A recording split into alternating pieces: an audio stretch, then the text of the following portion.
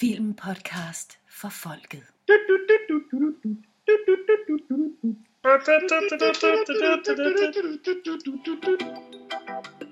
Oh, darn it, Mr. Lamar. You use your tongue prettier than a $20 whore. Fuck with me, and we'll see who shits on the sidewalk. Fill your hand, you son of a bitch! He's got to do something for a living these days. Dying ain't much of a living, boy. Crush your enemies. See them driven before you.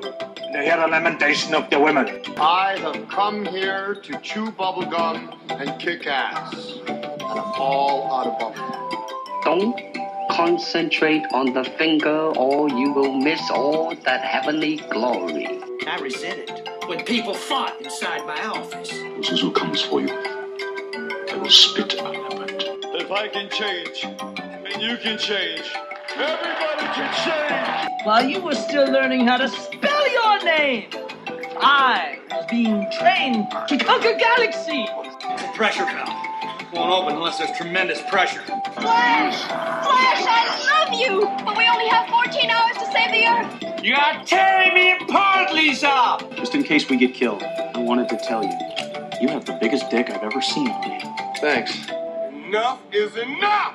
Godmorgen, god formiddag, god eftermiddag, god aften, god nat og god weekend. Og velkommen til Filmpodcast for folket. Vi er nået til den tredje Olsenbande-film, som er Olsenbanden i Jylland. Jeg hedder Morsingboen. Med mig har jeg Nikolaj Tarp. Det ligner en flok amatører, så vi tror, de må vide noget. Først og fremmest så skal vi have et lille resumé, og Nikolaj, tager du den? Ja, det er jo fra din fantastiske Olsenbanden-bog. Tekst af Poul Ove Kyhnel og Poul Jørgen Butz. Og de siger om Olsenbanden i Jylland: i denne omgang har Egon Olsen fået nys om en skjult skat i en af de gamle tyskerbunkere på den jyske vestkyst. Vore venner udfolder megen opfindsomhed for at få fat i millionerne, men de to internationale svindlere, Karina og Rico, er skam også på sporet, for slet ikke at snakke om de lokale beboere. Så Egon kommer atter til afsvaling i Vridsløse. Stor drama, der lægger op til allerede. Det er der i hvert fald. Hvis vi skal kigge lidt på historikken omkring filmen og det, der ledte op til filmen, så er det jo et af de mere spændende perioder, kan man sige. De to første Olsenbanden-film solgte jo ikke særlig godt. Nummer 2 faktisk dårligere end den første. Og gjorde den på spanden dårligere den solgte mindre end den første Olsenbanden. Okay. Hvilket også gjorde, at Bass og Balling simpelthen blev nødt til at skrinlægge dem. Lægge dem på hylden og sige, okay, vi har en Olsenbande-drøm, men vi har simpelthen ikke mulighed for det, fordi Nordsjælland var faktisk ved at gå ned nummer hjem her. De bliver reddet af en telefonopringning fra DR, som siger, Balling, kan du ikke lave en tv-serie til os? Så det kan jeg godt prøve. Den tv-serie bliver så Huset på Christianshavn, som kommer ud der i 70. Og det følgende år kommer der den Huset på Christianshavn film, som hedder Balladen på Christianshavn. Både tv-serien og filmen bliver kæmpe succes, som gør, at Nordisk Film får stort overskud og kan fortsætte. Man havde inden da prøvet at lave diverse film for at forvente skud. Man lavede den her semi-berømte film, der hedder Rend mig i revolutionen. Ja. I 1970, som var stort opsat, og var masser af eksplosioner og alt muligt gejl. Men den floppede også. De havde Ove Sprogøe med i den, i hans rolle som Antonsen, en detektiv, som han jo så senere får lavet om til hovedrollen i en tv-serie, hvor han spiller den samme Antonsen. Antonsen er fra Rend mig i revolutionen. Ja, som dukker op i sin egen tv-serie i 80'erne. Ja, det kan jeg huske. Så det lidt godt kom der ud af Rend mig revolutionen, men penge gjorde der ikke. Nej. Men Huset på Christianshavn og filmen om serien bliver en stor succes.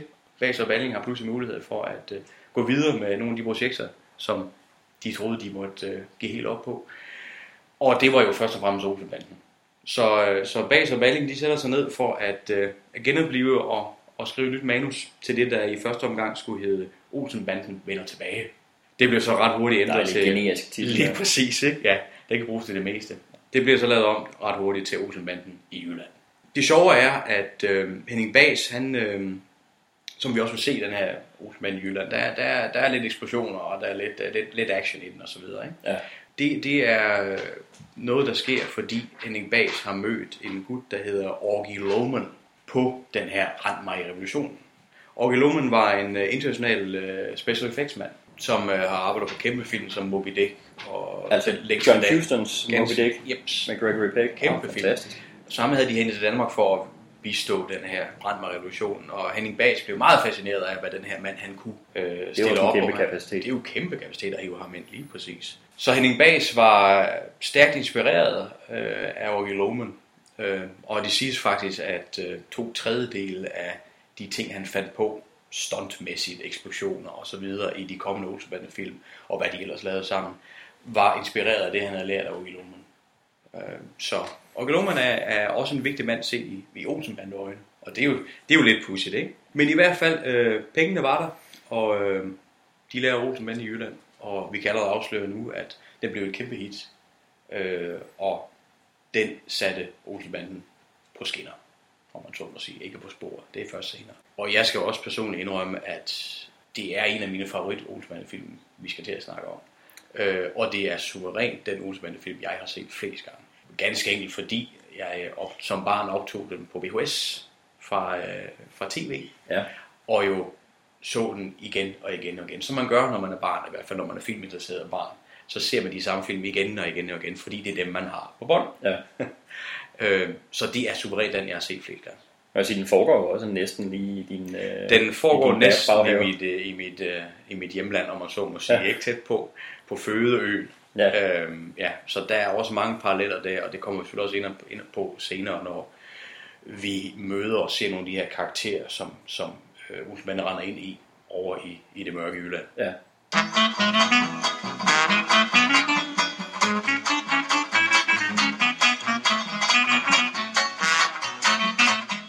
Det første, jeg får lyst til at dvæle ved, det er jo netop, som jeg har været inde på, titlen. Ja. Hvor man kan sige til den første, der bare hedder Olsen-banden. Jamen, det er jo en fin titel til en film om Olsen-banden. Absolut. Hvor Olsen-banden på spanden. Jeg forstår stadigvæk ikke, hvorfor Olsen-banden på spanden hedder Olsen-banden på spanden. Nej. Jeg oplevede ikke noget ved den film, der gjorde, at det var den rigtige titel dertil. Nej. De er jo ikke ekstra meget på spanden der, end de har været i filmen før, eller dem, der kommer senere. Et eller andet, der havde noget med, at de skulle rehabiliteres, kunne jeg bedre forstå i titlen. Det bliver en meget generisk titel, som kunne passe på alle Olsen-bande-film. Der er Olsen-banden i Jylland, er jo en super god titel, fordi der er ikke nogen tvivl om, hvilken en af de 14 med den oprindelige bande, 17 i alt film, der er den, hvor de er i Jylland.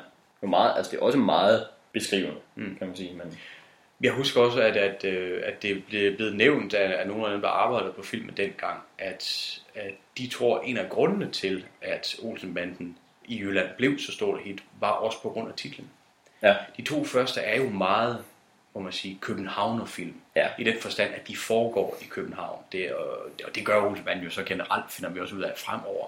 Men det, at de tog til Jylland, det at titlen er i Jylland, lukkede ligesom den filmserie op og sagde, jamen det her, det er film for hele landet. Ja.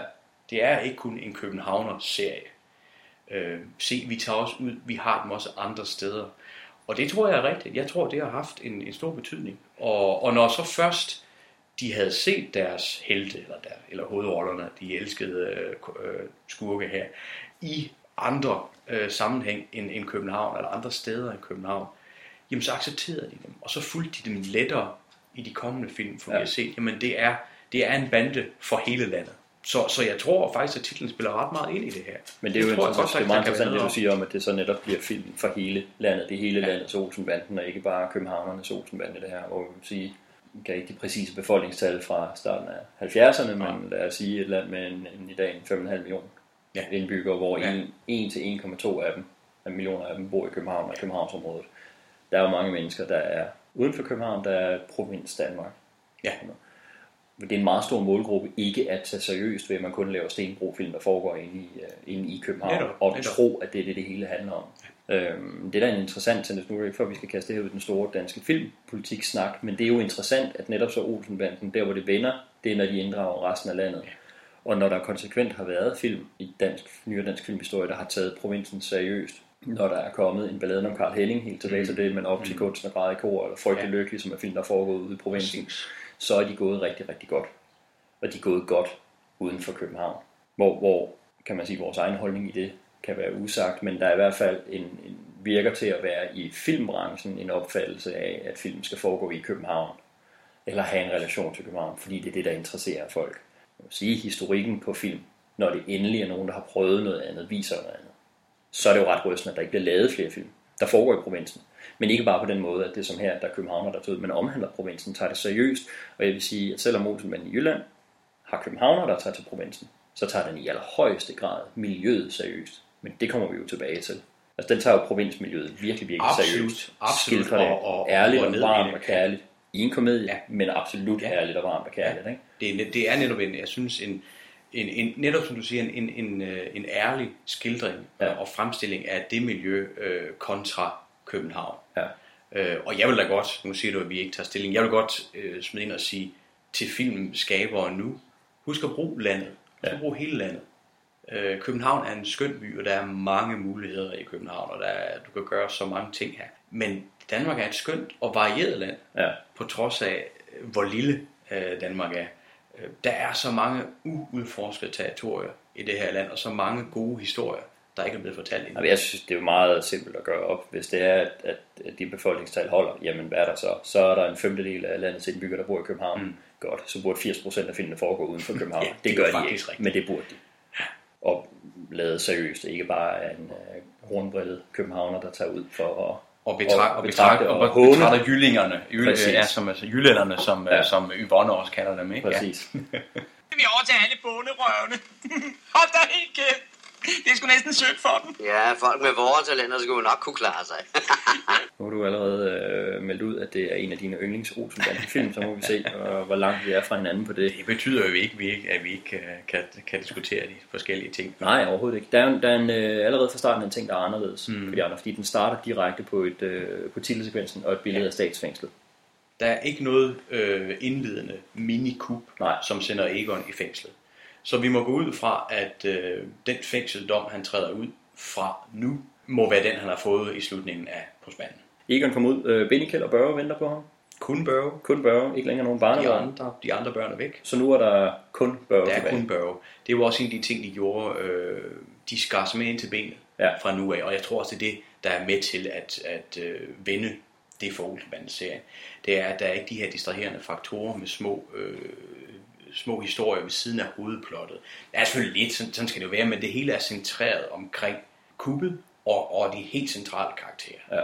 Så væk er alle de små børn og alle de underlige karakterer omkring ved siden af, som skulle have deres egen lille historie og sådan ting. Det er ude nu, og det styrer den. Det varsler i hvert fald, nu ser vi holder det hele vejen igennem, det varsler i hvert fald en eller anden form for præcisering, eller som du siger, skæren ind til benet. Ja. At nu handler det om det handler om, og ikke alt muligt andet. Det er mindre rodet. Ja. De kører bilen hjem. Benny og Kjeld, de taler om, at de har en overraskelse, men de vil ikke rigtig ud med, hvad det er. Men bare for at sige her, igen i forhold til at skære ind til benet, 2 minutter ind i filmen, der har vi allerede været titelsekvens igennem, at Egon er kommet ud af fængslet, at de har kørt hele vejen hjem og sidder hjemme hos Benny og Kjeld.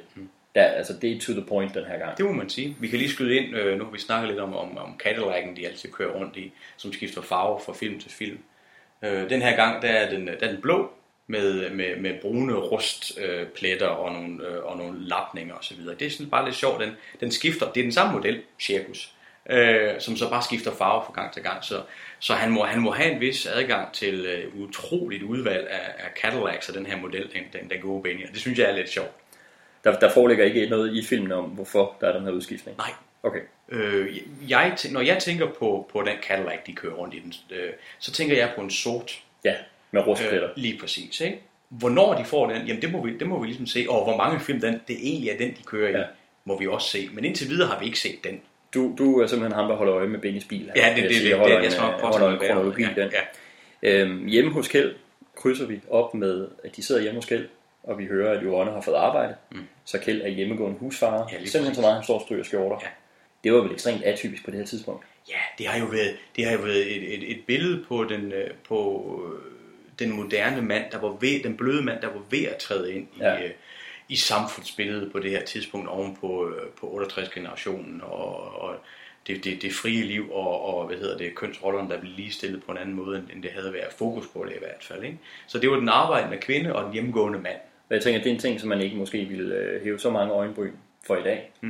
Der ville det måske nærmere være, hvis man havde en mandlig hovedkarakter, der arbejdede, og kvinden, der gik hjemme og strøg skjorter, så ville man blive udskilt for at lave kønslige stereotyper, præcis, som faktisk ikke rigtig findes i samme grad længere. Præcis. Men omvendt her jeg tænker, det må have vagt en eller anden form for opsigt. Det må vel dengang have gjort Kjeld sådan symbol for folk, der har siddet og set det til en meget lidt maskulin mand.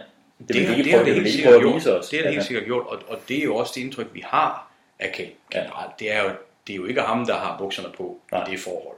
Det er jo klart Yvonne. Så selvom det, kan man sige, i dag ville være en mand, vi ville betragte, eller i hvert fald omtale som så er der en ligestilling mellem dem og et jævnbyrdigt forhold og sådan noget. Så på det her tidspunkt, der bruger de det vel også i filmen til at vise, at det er en mand, der er under tøflen og er maskulin svag. Jamen det tror jeg. Blandet med de her ting, som er ved at komme ind i parforholdet, det moderne parforhold i 1971. Samtidig så har vi Benny, som er ude og skaffe pilsner. Ja. Han køber dem jo rent faktisk. Han bruger det her dertil indrettet jern til at tømme en... Han stjæler ikke flaskerne. Han stjæler ikke pilsner. Han har så stjålet pengene, som han bruger til at købe. Ja.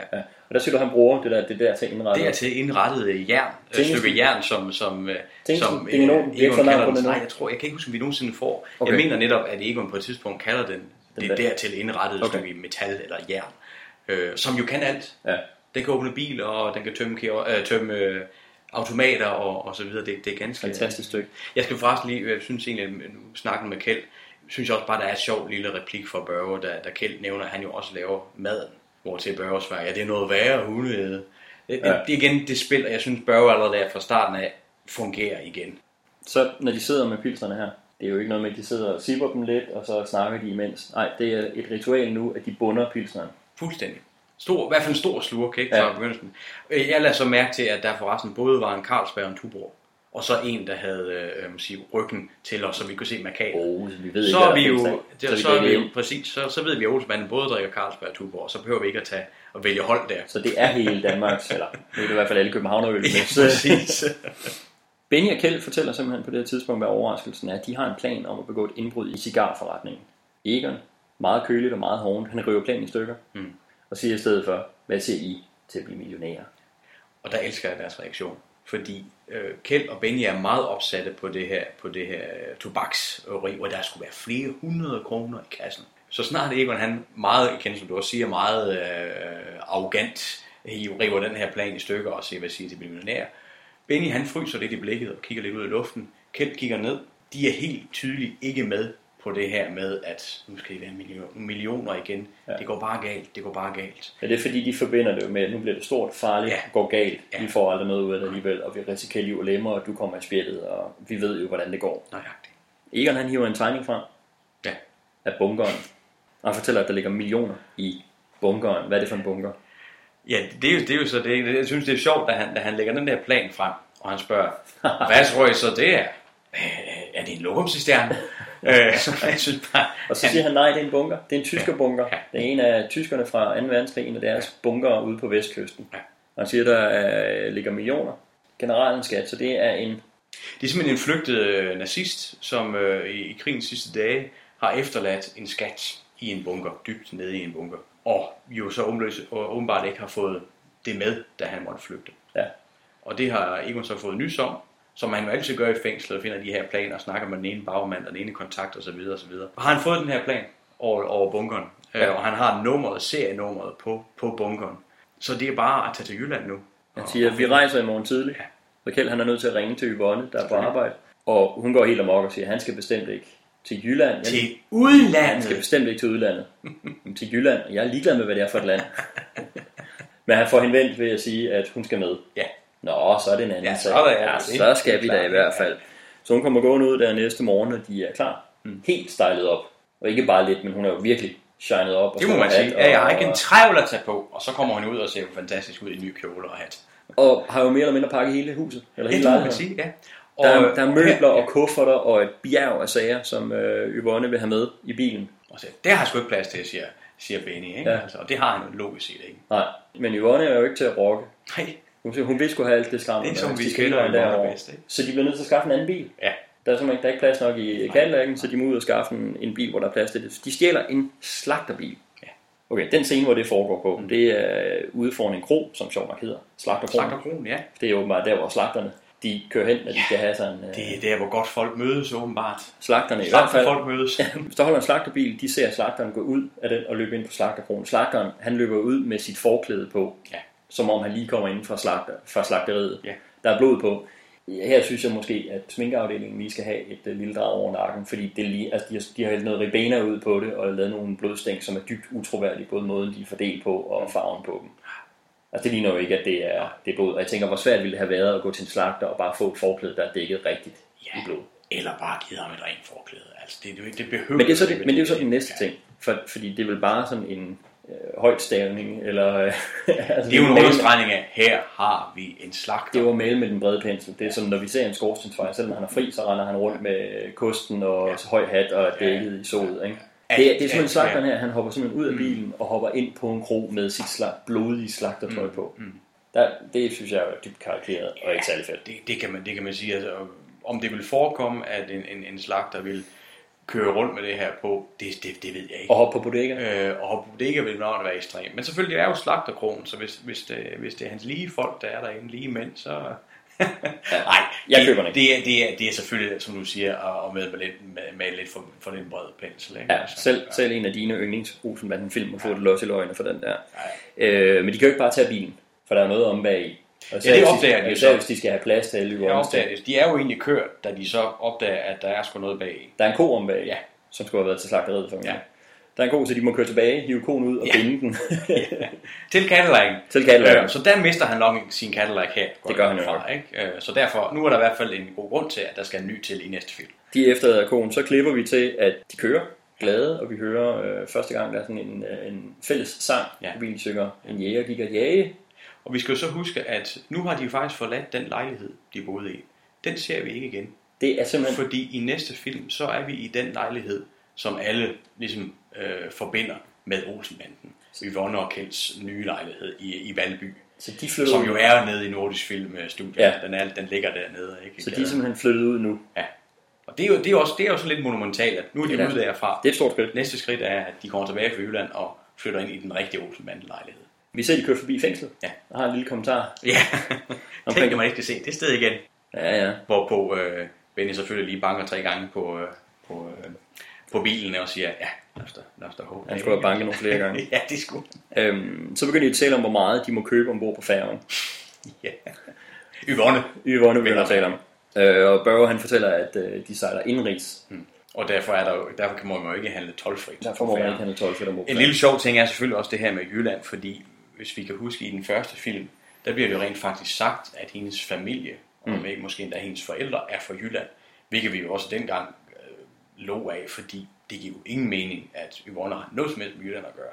Det er selvfølgelig også blevet droppet. Nu ved hun nærmest ikke, hvad Jylland er. Man kan også sige, og det giver meget mere mening i forhold til karakteren. Ja, man kan sige, som vi snakker om i den første, den vej de tog for at komme til Jylland, var bestemt ville ikke føre til Jylland. Nej. Den førte dem ned til Storstrøm. Der var de på Falster til sidst. Så Amagerbanen på en eller anden måde til Falster. Nu er det i hvert fald etableret. Hun har ikke noget familie i Jylland, og hun aner ikke noget om Jylland. Der kommer en lille nøglereplik her, hvor de snakker om, at de glæder sig til at snøre alle bunderøven over i Jylland. Nå, de skal bare lige have noget benzin på først. Det er jo en evig tilbagevendende ting. Så de kører ind hos Ernst Meier. Nu er han tankpasser igen. Så er du glad, ikke? Og så er jeg jo super glad, fordi jeg går ud fra, at det er Ernst Meier i hvert fald spiller den samme karakter nu i de 3 første film. Hvor han var tankpasser i den første, og man så ham på gaden i den anden, og nu er han tilbage som tankpasser. Du skal være på med at finde dig for meget fast på det der. Nej, men den holder stadigvæk. Jeg synes igen, så er han rigtig, rigtig god. Der er en rigtig fin scene med, hvordan de får snørret ham. Egon vil have fyldt en benzindunk op med 5 liter. Og han må desværre, jeg tror 2,5 tror jeg faktisk kun der er. 2,5 eller 5. Det er lille, men det er så det er en lille dunk, som man skal have fyldt op. Ja. Og mens han distraherer Ernst Meier med det, så fylder Benny bilen op, slagterbilen op. Fordi han får jo at vide, Egon eller tankpasseren siger, at han jo desværre ikke må sælge så lille en mængde. Ja. Hvortil at Egon så kan i den her fantastiske svage der med, at nu har han kommet hos deres firma i så mange år, og for deres kvalitet og alt det der.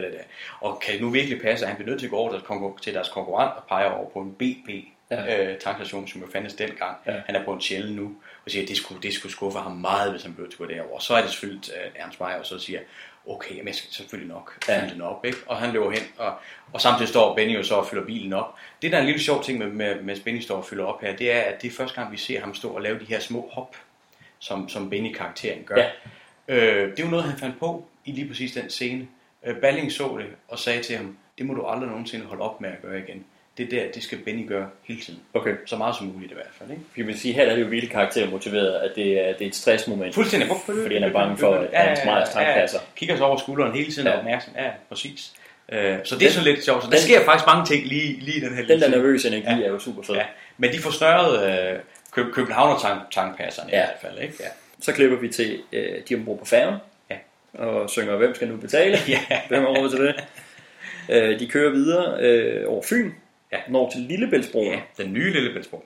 Og den har været ret ny på det tidspunkt. Den har været meget ny. Ja, jeg tror faktisk den er fra 70. Så er den jo ekstremt ny på det, men så den er helt ny på det her tidspunkt. Benny går glad amok og siger, for fanden, nu er vi der. Og de begynder at snakke om, hvor Jylland egentlig ligger henne. Ja. Og Egon spørger Børge, om ikke han har et landkort. Og Børge siger, jo, hiver en globus frem. Fordi indersiden af den her lastbil er jo simpelthen beklædt, som var det den lejlighed, de boede i før. Altså billederne er hængt op på indersiden af og de sidder i sofaen, og de har virkelig indrettet sig som om. Det er ret fantastisk. Ja. Ret hyggeligt faktisk. De har simpelthen flyttet lejligheden med, bogstaveligt talt om bag i bilen. Ja. Egon han viser på den her globus, hvor de er, hvor de startede og hvor de er på vej hen. Og på en globus er Danmark jo forsvindende lille som en knappenålshoved. Og Yvonne kan slet ikke forstå, at de hvor København, hvad Jylland, ja. Hun kan slet ikke forstå, at de ikke har kørt længere. Nej, præcis. Når de har været afsted så lang tid. Gud, er det ikke større? Ja. Men nu er de i hvert fald glade, fordi nu er de jo kommet til Jylland. Så må de jo være fremme. Men der er godt nok stadigvæk langt igennem Jylland. Fordi de skal jo køre hele vejen på tværs nordvest op igennem Jylland. For at komme til bunkerne. Og der er en ret fantastisk scene, hvor netop da hun siger, Gud, er det ikke større, ikke? Ja. Så klipper de, bum, hvor den her lille ramponerede Citroën mini lastbil kører hen over den jyske hede. Ja. Og nok er Danmark et lille land, ja. Men vi har vores store bare områder, vores prærie. Ja. Og det er jo blandt andet den jyske hede, hvor de kører igennem Lyngen og med bakker og dale og med skoven. Det er jo stort og smukt, og musikken igen akkompagnerer det meget, meget flot. Ikke? Det er stort og smukt. Og for os som entydigt jyder er det jo, synes jeg stadigvæk, sådan helt som at komme hjem og se det her landskab. Det må jo for det københavnske publikum, der har været der, det er sådan jo helt den gamle kliché om, at de københavnske skolebørn ikke ved, at der kommer mælk, at det kommer fra køer. De tror, der også er en cola-ko. Præcis. Jeg tror, der vil være københavner også i dag, som ser den film, og vil have samme oplevelse, som Olsenbanden har, ved at køre igennem. Det kan sgu da ikke passe. Hvor langt er der, ikke? Ja. Altså, det er jo fuldstændig vanvittigt, det her. Ikke? Der er simpelthen så langt igennem Jylland, at de er nødt til at have benzin på en gang til. Ja. Så de tænker, at det er sgu da meget nemt. Vi skal bare lige have skovlen under en bonderøv. Ja, hold kæft, en bonderøv. Ja. Så de kører ind hos en jyde. Ja. Og her er vi så ude ved en jyde, hvor jeg tænker, ham der, han er ikke skuespiller. Han må simpelthen være 110% oprigtig. Ægte jyde og jamen, ægte sangpasser. Det er ganske muligt, at han simpelthen er sangpasser på den tankstation. Og derfor synes jeg også, at han er ret ærlig i det, han gør. Og jeg synes, han fungerer virkelig, virkelig godt. Ja. Det kunne jo meget nemt så være kommet til at blive overspillet eller mekanisk, men han er simpelthen så sindig og så meget nede på jorden, at det er hans karakter det, også. Han er så ægte, at det næsten gør ondt, fordi jeg kender den type. Fuldstændig. Altså. Kender mange af dem.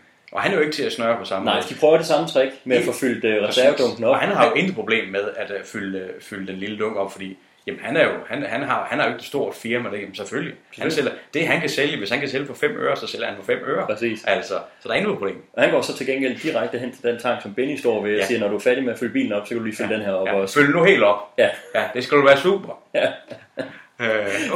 Så de er simpelthen fanget med det samme, og har jo så ikke penge. Nej. Så de må simpelthen sælge reservehjulet. Ja. Og Benny brokker sig over, at de er blevet snydt, fordi de har fået alt for lidt for det reservehjul. Ja, det var mindst 50'er værd. Så den er jo simpelthen blevet vendt om, den her med, at de kunne København, de kunne snyde ham på Sjælland, men de forventede, at de skulle snyde bunderøvstankpasseren i Jylland. Og der var det i stedet for dem, der kom ud med den korte ende af han. Allerede her er der en udfordring præsenteret, som de stadig ikke helt er klar over. Nej, præcis. De er virkelig kommet på fremmed territorier. Ja. De er kommet over til nogle mennesker, som tænker på en anden måde, end de er vant til at møde. Ikke? Og man kan jo sige, at nu kommer vi jo til det, men vi ved jo, hvad der sker i resten af filmen. Bare i de 2 scener er hele filmen jo indkapslet, både tematisk og plotmæssigt. Ja. Altså hvis man holder øje med, hvad der sker i de her scener, så ved vi jo, hvad der kommer til at ske. Og det er ret sjovt. Jeg synes, det er ret fantastisk. Det er super godt lavet. Det er virkelig effektivt. Og som vi snakker om nu på det her tidspunkt, er vi 14,5 minutter inde i filmen. Og plottet er jo virkelig i gang. Vi ved, hvad det er, der skal ske. Vi ved, hvor de er på vej hen, og karaktererne er virkelig motiverede.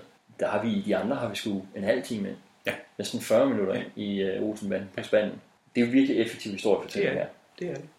Og uden at du føler, at det japper. Det føles slet ikke forjaget. Overhovedet ikke. Nå, de kører videre. Nu kører de igennem en masse små jyske flækker. Blandt andet jo selvfølgelig lidt sjovt, lidt pudsigt, byen Balling. Præcis. Og den findes. Og den skal findes. Gøre opmærksom på. Endelig er der et skilt til stranden. Ja. Og selvfølgelig, Olsenmanden er overbevist om, at det første skilt, der fører til stranden, det er jo så selvfølgelig til den rigtige strand. Det må være lige præcis. Det må være den jyske strand. Ja. Det må jo være det der. Ja. Så de kører helt ned til vandet. Ja. Yvonne, hun er bange, så hun vil ikke lade Børge gå med. Her er så stille. Her er så stille herude. Hun er vant til larmen fra storbyen. Ja. Så hun vil have, at Børge bliver ved bilen. Resten de smutter afsted, og her har vi så den klassiske Olsenbanden silhuet line-up, når de går, og det er så til gengæld hen over klitterne den her gang. Rigtig fint visuelt twist på det. Det ser nemlig rigtig, rigtig godt ud. De er super energiske, når de starter. Der går ikke særlig lang tid. Så finder de ud af, at det her sand det er tungt at gå i. Ja. Energien er ved at gå fra dem. Og de går jo de er jo virkelig velforberedt. De har jo hakker og spader og hælebor og spader, og de har jo hele, de har det trillebøger, de har det hele med. De har det hele med. Ja. De kommer ned til vandet, som lyder som et S-tog. Ja, det er lidt sjovt. De hører en susen, inden de kommer over bakken. Hvad fanden er det? Det lyder som et S-tog. Kommer op, og så er det havet. Ja, så de får selvfølgelig alle tre blæst hatten af, samtidig ikke. Det er simpelthen deres reference til Vesterhavsbrusen, det er et S-tog. Ja. Der er ingen bunker nede på stranden. Nej. Så vidt øjet rækker, ingen bunker. Og man kan se milevidt i begge retninger, ikke? Benny siger til Egon, at han måske er blevet snydt, og Egon han bliver skidevred og meget motiveret, at vi skal videre, vi skal op af stranden. Så de vader op ad stranden, og vi har sådan et rigtig fint, faktisk rigtig, rigtig langt klip, hvor vi ser dem gå langt op ad stranden. Og det igen, det er Egons stolthed, der bliver rørt ved her igen. Præcis. Og hans genialitet. Ja. Og det har vi opdaget allerede, at det har han det ikke godt med. Nej. Så finder han en vej, så bliver han meget energisk, og han har et gå på mod, som er en anden verden, simpelthen fordi han insisterer på, de skal være her. Så der er jo ingen tvivl, kan jeg synes allerede, vi har etableret nu, efter 2 film og en 20 minutters tid inden film nummer 3. Egons stædighed og hans stolthed er det, der driver værket til, de kommer så langt, som de gør. Men det er jo også den stædighed, der den hybris, der gør, at det så også går galt. Han simpelthen ikke forstår at stoppe i tide. Det er hans akilleshæl, ikke? Vi krydser ned til Yvonne og Børge, hvor Yvonne sidder og soler sig, og Børge læser. Jeg synes, Yvonne har en fantastisk replik, der spørger Børge, skal du ikke ud i naturen? Han sidder uden for den her gang, hvor hun sidder 2 meter væk på en solseng, og så er hun i naturen. Olsenbanden vader ned ad stranden, vader frem og tilbage over klitterne. Til sidst kommer de tilbage til bilen. Men Kjeld, han bliver kørt. I den her trillebøger. Skamle trætrillebøger, de har fundet, ikke? Ja. Og Børge, han er selvfølgelig spydig. Egon, han er stadig sådan super jumpy og edgy. Altså, virkelig, han er ramt på stoltheden over det her. Jeg synes virkelig, det er nogle skønne scener, det her. Fantastisk, det der. Og det er netop der, hvor Børge han så spørger, nå, er vi så blevet millionærer? Ja. Og det der blik, som Egon han sender i Børges retning. Ja. If looks could kill. Ja, fuldstændig. Så er der ikke, igen, Børge, som bare er skarp og god. Ikke? Fuldstændig. Altså, og hvad hedder han, Jes Holtsø. Det er perfect casting, det her. Han er stadig god som Børge. Jeg tror egentlig ikke, det er ikke for at genere Jes Holtsø, jeg tror egentlig aldrig, han er blevet en stor skuespiller, det er han jo ikke. Han har ikke lavet andet end de her. Men han er bare god som Børge. Der er et eller andet, der klikker der. Ja. Han har selvfølgelig været godt instrueret og godt coachet og hvad nu ellers det har været. Men det fungerer. Ja. Og det gør det stadig. Jeg har også lige præcis med ham også fornemmelsen af, at det ikke så meget er skuespil, det er ikke så meget en karakter, han vender frem. Det er Jes Holtsø. Det tror jeg. Der siger de her spillere. Ja. Når det fungerer, så fungerer det godt. Jeg er stadig klart at advokere for kvalificerede skuespillere og det fag, der er i det. Så jeg synes, det er meget hårdt, når man rent caster en film med amatører eller med folk, der spiller sig selv og kun har de midler. Det kan fungere til nogle få ting. Men at fylde en film med dem er en fejl. Ja, for mig bliver det i hvert fald også et meget, meget stort problem.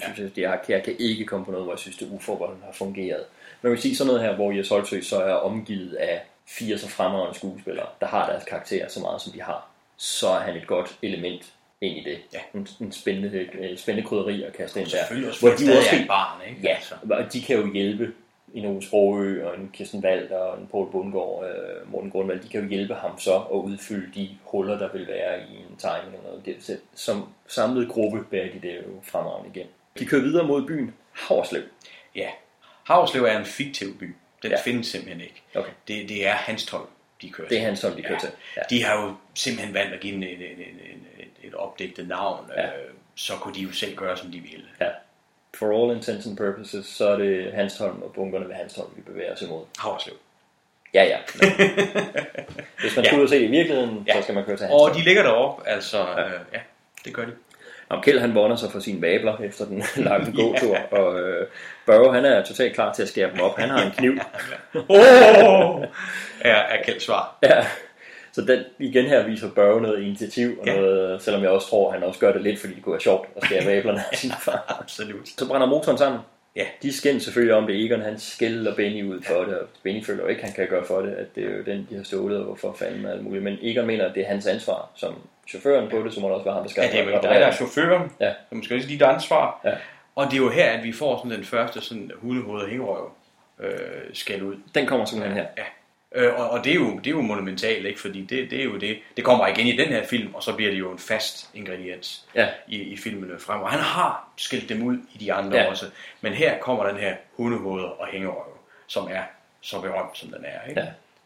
Ja. Den kommer her, og det er lidt vigtigt. Vi oplever virkelig her, at her ser vi banden i deres rette. Et element jo ikke sådan på den måde forstået som Jylland er deres rette element, men det er som om, at de her også er presset ud i en situation, hvor ting er sat på spidsen, som gør, at vi kan se, det er rent dramatisk, at det er en interessant note for folk, der beskæftiger sig med fortælling.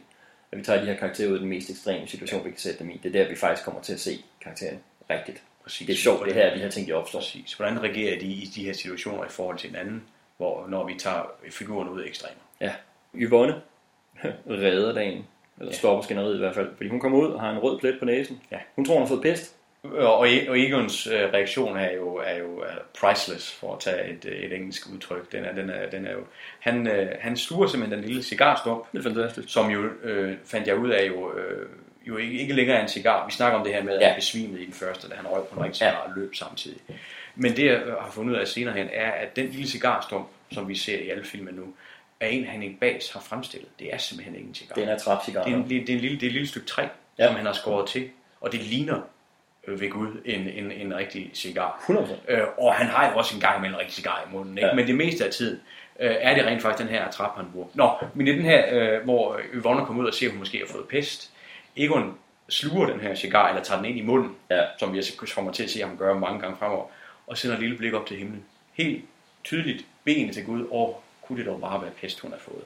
Jeg synes, det er fremragende. Som er så godt, det er så godt. Så klipper vi til, at Egon han sidder lidt væk i klitterne for sig selv, og der ligger sådan en rigtig western skelet af en hest ude i klitterne.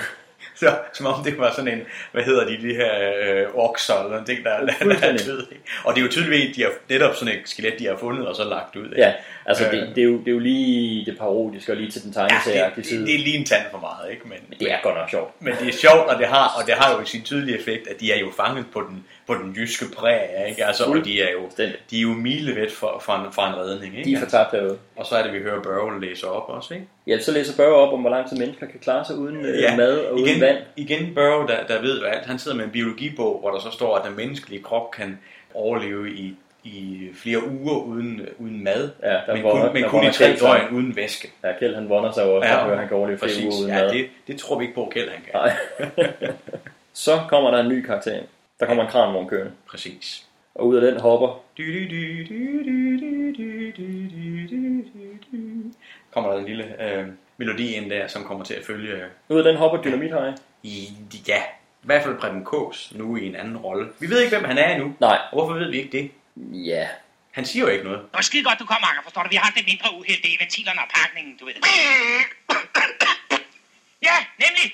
Nej, Preben Kaas hopper ud. Han er umiddelbart stum. Han siger i hvert fald ingenting i hele den her scene, hvor han meget Harpo Marx-agtigt løber rundt. Stum og mærker på Kjelds tykke mave. Ja. Banker på bilen, og Benny forklarer ham, at den er død, og han laver eller andet, og sådan lidt medikerer. Harpo Marx, fortæl igennem lydeffekter og sådan noget. Ja. Her bliver min ting om, at når en spiller vender tilbage, må det være, fordi det er den samme karakter, der vender tilbage. Jo virkelig testet. For det er jo tydeligvis ikke Dynamit Harry. Jeg går på den her karakter med det samme. Og det er simpelthen Preben Kaas mimiske talent, hans skuespillerevner. Han er rigtig, rigtig god i den her rolle. Det er klart, at jeg vil tro, at grunden til, at han er kommet med i den her, han vandt jo en Bodil, som vi også snakker om sidst, for sin optræden som Dynamit Harry i Postbanden, Olsenbanden på Postbanden. Så det er klart, at der er mange, der har forbundet ham med Olsenbanden også. Og så er det sagt, jamen vi kan ikke putte Dynamit Harry ind i det her. Så skal han jo med hele vejen igennem. Hvad gør vi så? Og så har de så fundet den her lille skønne karakter til ham, som er så anderledes. Ja. Helt, det bliver for ham præsenteret, som du netop også fortalte, at det er tydeligvis en helt anden karakter. Men vi er jo også, der er også en meget væsentlig ting i det her. Nu sagde du tidligere, at du genså Olsenbanden i Jylland så meget, fordi du optog den på fjernsyn og optog den på VHS. 1971, når den er kommet ud. Hvis ikke du 2 år tidligere havde været i biografen og set Olsenbanden på spanden, så var der ikke nogen chance for at nå at se den før den her film. Nej. Medmindre den kom op i en repremiere. Der var ikke, altså hjemmevideomarkedet fandtes ikke. Der fandtes ikke video. Det er lidt sjovt at forestille sig nu, ikke? Det er så integreret i os alle sammen, at nu har vi Netflix og alle de der ting, at vi kan finde det hele tiden. Alt er tilgængeligt. Du har simpelthen ikke haft adgang til den her film siden 2 år tidligere, hvor den var i biografen. Igen, medmindre der har været en reprise, den har kørt et eller andet sted. Ikke? Men du har skulle i biografen for at se den. Den er heller ikke noget at komme i fjernsynet på det her tidspunkt. Der har simpelthen ikke været chancen for at gense den. Så i princippet har de jo netop kunne slippe afsted med de her ting. Det har nok også været derfor, at de dengang har været mere loose med det her med at lade spillere bare dukke op igen, fordi fuldstændig de har gået ud fra og i mellemtiden har de jo set Preben Kaas i Præriens Skrappe Drenge, og de har set ham på revyscenerne og alt muligt. Han var et stort navn på det tidspunkt. Han var absolut et også økonomisk aktivt for ham. Absolut. Men det kommer i hvert fald bag på mig. Nu vidste jeg jo godt, jeg har set den her film før, og sådan noget, så jeg vidste jo godt, at han ville dukke op i den her rolle her.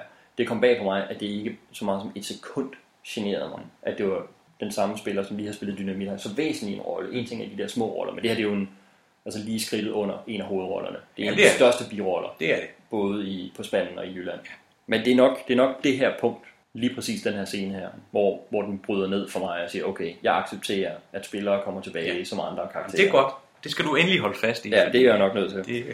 Men i hvert fald den her stumme karakter har på Marx inspireret Preben Kaas karakter. Han tager kranvognen og slæber deres Citroën slagtebil med til Haverslev. Og Yvonne har en skøn replik, hvor hun forsvarer Preben Kaas karakter over for de andre, hvor hun siger, at jyder kan jo være lige så gode som os andre. Ja. De kan jo ikke gøre for det.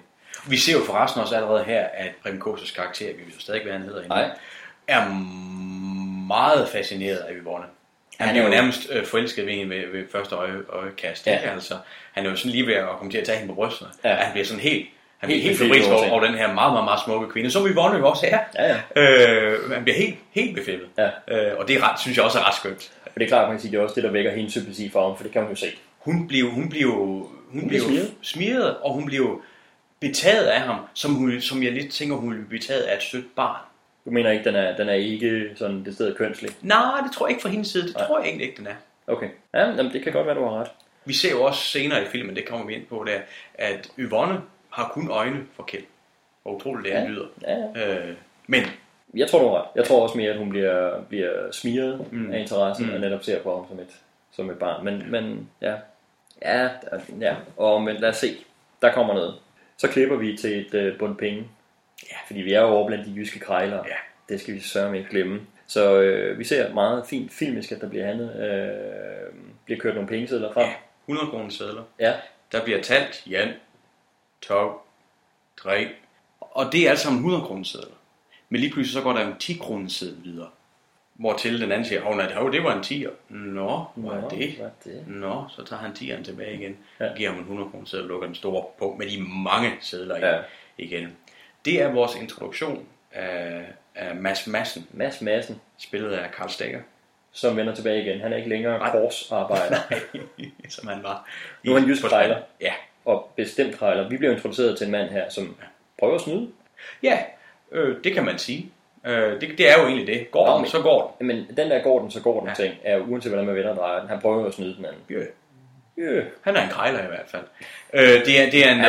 Det er en fantastisk introduktion, fordi vi ved allerede her, at vi har med en karakter, som Olsenbanden godt kunne få problemer med. Det er meget enkelt præsenteret og meget effektivt. Ja. Så ankommer kranvognen med Olsenbanden, som møder Madsen. Ja. Og her får vi navnet på Preben Kaas karakter at vide, fordi han siger jo, at I har nok truffet Bitterøv. Bitterøv? Ja, den her var så venlig. Ja, han er god nok, Bitterøv, selvom han ikke kan snakke. Han er ikke så tosset, som han ser ud til. Han går ikke en kat for træd. Nej, som enten gør han af. Nej. Og det der som mænd gør han af, kommer selvfølgelig lige efter, at vi finder ud af, at Bitterøv har jo en ret stor fascination af den her knusermaskine, om man så må sige, det sagde jeg i godstegn, som vi har, som bare er den her tunge metalblok, som hænger i en wire, må det jo være, som når man hiver et håndtag, så falder den her blok ned, og knuser, hvad der end måtte være under den. Ja. Og han bruger det jo allerede her med det samme til at smadre en bil, der holder derhen under den der plade. Ja. Og replikskiftet er jo som en bedre gør ikke en kat for 30. Smask. Nej, som mænd gør han ikke. Tilbage til. Og må jeg forresten igen også applaudere Karl Stikkers accent her. Ja. Han rammer virkelig den vestjyske klang, tone, accent. Var Karl Stikker fra Thy eller Hanstholm-egnen? Jeg ved det simpelthen ikke. Det må jeg være ærlig at sige. Hvis han ikke var, så er det endnu flottere, det han gør her. Fordi jeg ved, at han yndede at gå i træsko.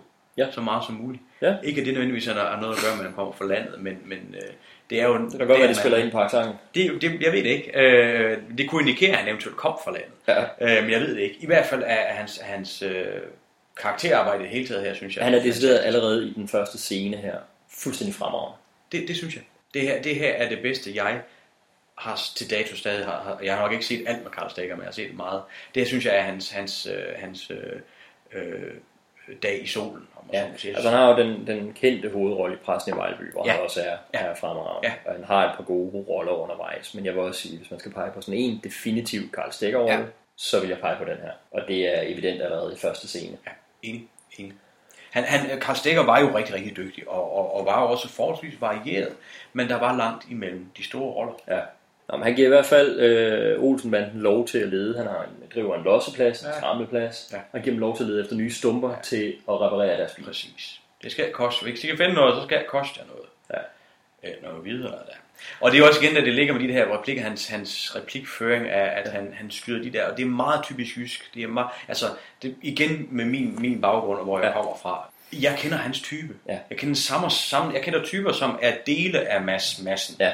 Forskellige dele af ham, og det er så sat sammen i det, der gør Mads Madsen til Mads Madsen. Det jeg elsker den her karaktertegning, det er den der dobbelthed, og den der hele tiden.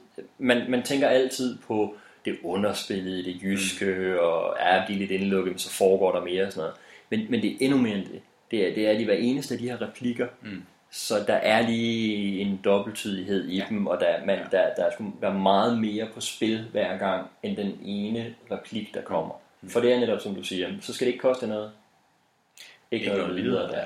Og hvad betyder det? Hvad er det for en aftale, de indgår med djævlen her i værste fald? Altså, hvordan er det, de gældsætter sig for det her? Ikke? Man har hele tiden fornemmelsen af, at okay, ham her, der kommer noget. Så du siger, at vi ser fra pengesedlerne, jamen, der er allerede introduceret, okay, vi ved, det er potentielt, at I kan få problemer. Han er jo allerede nu en vildt interessant karakter. Egon, han finder noget på lospladsen. Han finder en gammel bunkerdør.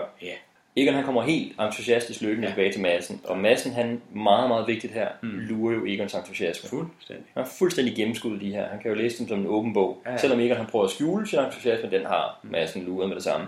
Og fortæller, de der bunker, så dem er der masser af nede på stranden. Så Olsenbanden styrter ned på stranden. Og det er rigtigt, der ligger masser af bunker, så langt øjet rækker. De løber glade rundt og leder efter den rigtige. Der er sådan helt en musikalsk lille sekvens, hvor de styrter rundt og helt Kjeld og Benny hånd i hånd på stranden. De er simpelthen lykkelige over det her, at jeg lykkedes dem at finde nogle bunker. Ikke? De jo troede, de var væk. Det er Egon, der finder den rigtige. Han ser den ude i vandet og vader ud til den. I meget og igen en fin moment, der også viser, hvor dedikeret Egon han er. Ja. Han går rundt med det her stykke papir med serienummeret på. Spotter pludselig, det er sgu det nummer, der står på den her ud. Og den er så lidt ude i vandet. Og han går simpelthen igennem vandet, tænker ikke på sine fingerbuks, han ser kun det nummer, og går jo i vandet næsten til livet, ikke? Han er fuldstændig ligeglad. Og så opdager han har det her nummer, og kalder dem så til, ved Gud, jeg har det, ved Gud, jeg har det. Men han stopper dem jo. Så nu må de slå koldt vand i blodet. Vi finder ud af, hvordan vi gør det her. Det skal planlægges, det skal times, det skal tilrettelægges. Det skal tilrettelægges. Og så er det Kjeld, der råber, det er skide godt, ikke? Og hvis du lægger mærke til det, så kigger Benny faktisk lige over på ham, da han siger det. Det er sgu da mig, der kan sige det. Jeg fik næsten følelsen af, at det var improviseret af Poul Bundgaard, han sagde det der. Men Egon, han siger meget, meget vigtigt, og det kan man så ligesom sige, er et ret centralt vendepunkt i Olsenbandens afvikling af plottet her. Hvad er deres plan nu? Så vi må falde til miljøet.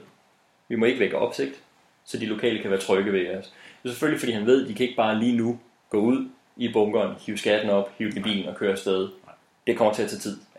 Så de er nødt til at falde ind i miljøet. Ikke vække opsigt. Så ser vi dem gå rundt i gaderne. De går simpelthen ned i alene til stede, altså måden de går rundt og hilser på alle folk, er den mest åbenlyse måde at vække opsigt på overhovedet. Deres beklædning, de ser jo fuldstændig, de falder helt ved siden af, ikke? Og det her med, som de siger, de hilser på alle og sådan.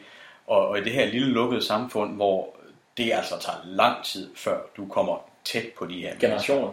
Og det er også med, at der kører en mand forbi i en gravko, som jo simpelthen bliver så chokket over at se de her mennesker, at han kører galt og kører i hvad var det, skur, eller hvad det er, han kører ind i. Den tenderer sådan en lille smule farse netop, der ham, der kører galt, og selv dyrene undrer sig over de der københavner, der kommer til. Ikke? Det er klart, ikke? Altså, hvor der bliver rullet ned fra vinduerne, og en, der kommer frem med papillotterne i håret og kigger over på hovedet til, hvad det er for nogen. Ikke? Altså, så det er sådan, det er, som du siger, den tenderer til lige at være lidt for meget, men det er samtidig også et godt billede på, at de kan, om de så var her i 10 år, så vil de ikke falde ind her. Så vil de stadig være gået fremad, der var kommet til. Fordi det tager de er så anderledes. Det tager generationer. Ja. Og de mangler penge til at få købt sig det udstyr, de skal bruge for at komme ned. De mangler lige de sidste ting og sager, og skal kunne overleve herovre. De skal have et sted at bo, mens de skal have penge til mad. Så de sælger bilen til massen. Ja. Fordi ham huggeren, det er han ingen forstand på. Både røv. Men de får ikke i nærheden så mange penge, som de har regnet med. Igen ser vi hans punkt med de mange sedler, hvor han tæller nogle få af dem ud og giver til Egon. Ikke? Det er så fint et visuelt callback. Det her det er meget, meget enkelt og simpelt visuelt filmisk fortælling. Ja. Madsen han klapper igen punkten sammen for snuden af Egon. Og Egon kan godt se, at der er masser af penge. Så igen et setup til senere. Ja. Egon får nu også, og Olsenbanden får nu også set, at okay, Madsen han har kontanter. Og deres bil knuses. Peter han ødelægger det med det samme. Og deres bil knuses med det samme. Det er simpelthen det, som Madsen han kan bruge den bil til. Det er mere skråt og skram, han kan sælge jern. Det tror jeg. Jeg bliver faktisk lidt i tvivl her. Fordi jeg synes, at Madsen kigger lidt over på den bil, og egentlig tænkte, det går, hvor han lige skulle have kigget på den, inden den blev smadret. Men Bedrøv er så entusiastisk for at bruge den her, som vi også igen kommer til at spille ind senere hen i filmen. Han vil jo simpelthen bare gerne knuse alt, hvad der står under den her metalblok. Ikke? Ja. Nu er der i hvert fald kun jern og udtvinge derfra, og lidt de penge, man kan få derfra. Nå, men vi ser jo igen her meget simpelt og meget effektivt fortalt, at Madsen han kommer sgu altid ud ovenpå af en forretning. Fordi Olsenbanden, de bruger pengene på at købe forsyninger, primært øl. Primært øl. Det er en klassisk træølkasse, hvor ølene ligger ned, og der var jo vist, tror jeg, 50 håndbajere i sådan en kasse. Det var en rigtig ølkasse. Det var en god kasse, der. Og så lejer de et skodsommerhus. Altså virkelig et skodsommerhus. Det viser sig, at ejeren af det her skodsommerhus, det er Madsen. Selvfølgelig er det Madsen. Så alle pengene, de ryger tilbage. De får nok så passer det. Han ved, hvor meget de har. Så har de lige været nede og købe nogle øl, og så kan han regne ud, hvor meget de har tilbage. Så hver en krone og hver en øre ryger tilbage. Jamen, så sagde jeg velkommen til, som han siger, ikke? Ja. Så han har fået sådan en masse jern mod, at de så kan få lov til at bo i det der skåret sommerhus, der med. Som helt sikkert ikke koster ham noget som helst. Ikke den pløk. God handel for Madsen. Fantastisk. Og Olsenbanden ser lidt betuttet ud, fordi de nogle gange de skulle blive snøret på underrøvene. Men de er i hvert fald i gang med deres projekt. De er i gang med at måle op nede ved bunkeren, fordi de har kortet, som vi talte om i starten, tegningen, hvor de kan se indgang til bunkeren, og så kan måle ud derfra, hvor skatten ligger. Og det er jo det, de i første omgang leder efter. Der finder de ud af en lidt uheldig ting der, da de går og tæller op. Ja, det er jo simpelthen, at bunkeren ligger jo ude i havet, og er blevet oversvømmet. Ja. Så vi ser simpelthen, at de går ud i det her det de tror er ikke så dybe vand, men Egon finder sig ud af, at det er temmelig dybt. Og han ryger så helt under. Og her ser vi jo så en tendens også, som var ved Ove Sprogøe. Det var jo, at Ove Sprogøe ville meget gerne lave alle sine egne stunts. Ikke fordi det er faldet ned i vand er et kæmpe stunt, men det er ham, der gør det. Og han har jo altså rundt de 50 her. Ikke at det igen er nogen alder, men han er heller ikke 25. Imponerende fysisk. Og der kommer jo også i de kommende film, kommer han til at lave nogle ret vilde ting, og især i en af filmene senere kommer han til at... Er han lige ved at rent faktisk at dø af noget, han måske skulle lave, men det kommer vi selvfølgelig til. I hvert fald så der er lige ved at gå helt amok.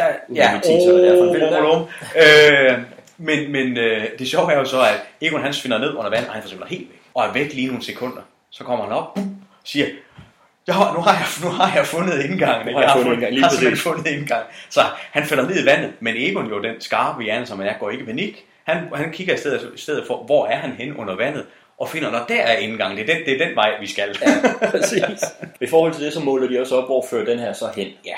Og der træsker han igennem klitterne, og støder så ind i et hegn. Igen, fordi han kigger... Vi har igen lige før her brugt landmåler. Præcis. Udstyr, som jo igen dukker op nogle gange i de her Olsenbanden-film. Så det er lidt sjovt, at de også bruger det her. Ja, det er en fast tilbagevendende trope, som vi skal have i gang her. Men han går simpelthen ind i et hegn. På det hegn, der hænger der et skilt, hvor der står militært område, adgang forbudt. Det vil sige, vi ved nu, at den underjordiske gang, den oversvømmede gang nede i bunkeren, fører ind på den anden side af det hegn, ind på det militære område. Hvor der simpelthen ligger en kaserne inde. Det komplicerer jo tingene en smule. Vi klipper herfra op og ser, hvad der foregår på kasernen. Der sidder nogle soldater, som sidder og stener, drikker øl, driver den af.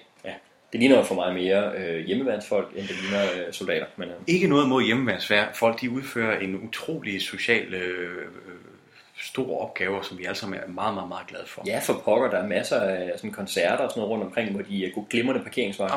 Absolut. Glad for så intet rundt mod hjemmeværnet, men de har selvfølgelig til tider en mere afslappet facon, end militæret måske nok har. Der sidder en menig Bummelum, det er Benny Hansen. Ja. Langhåret Benny Hansen. Ja.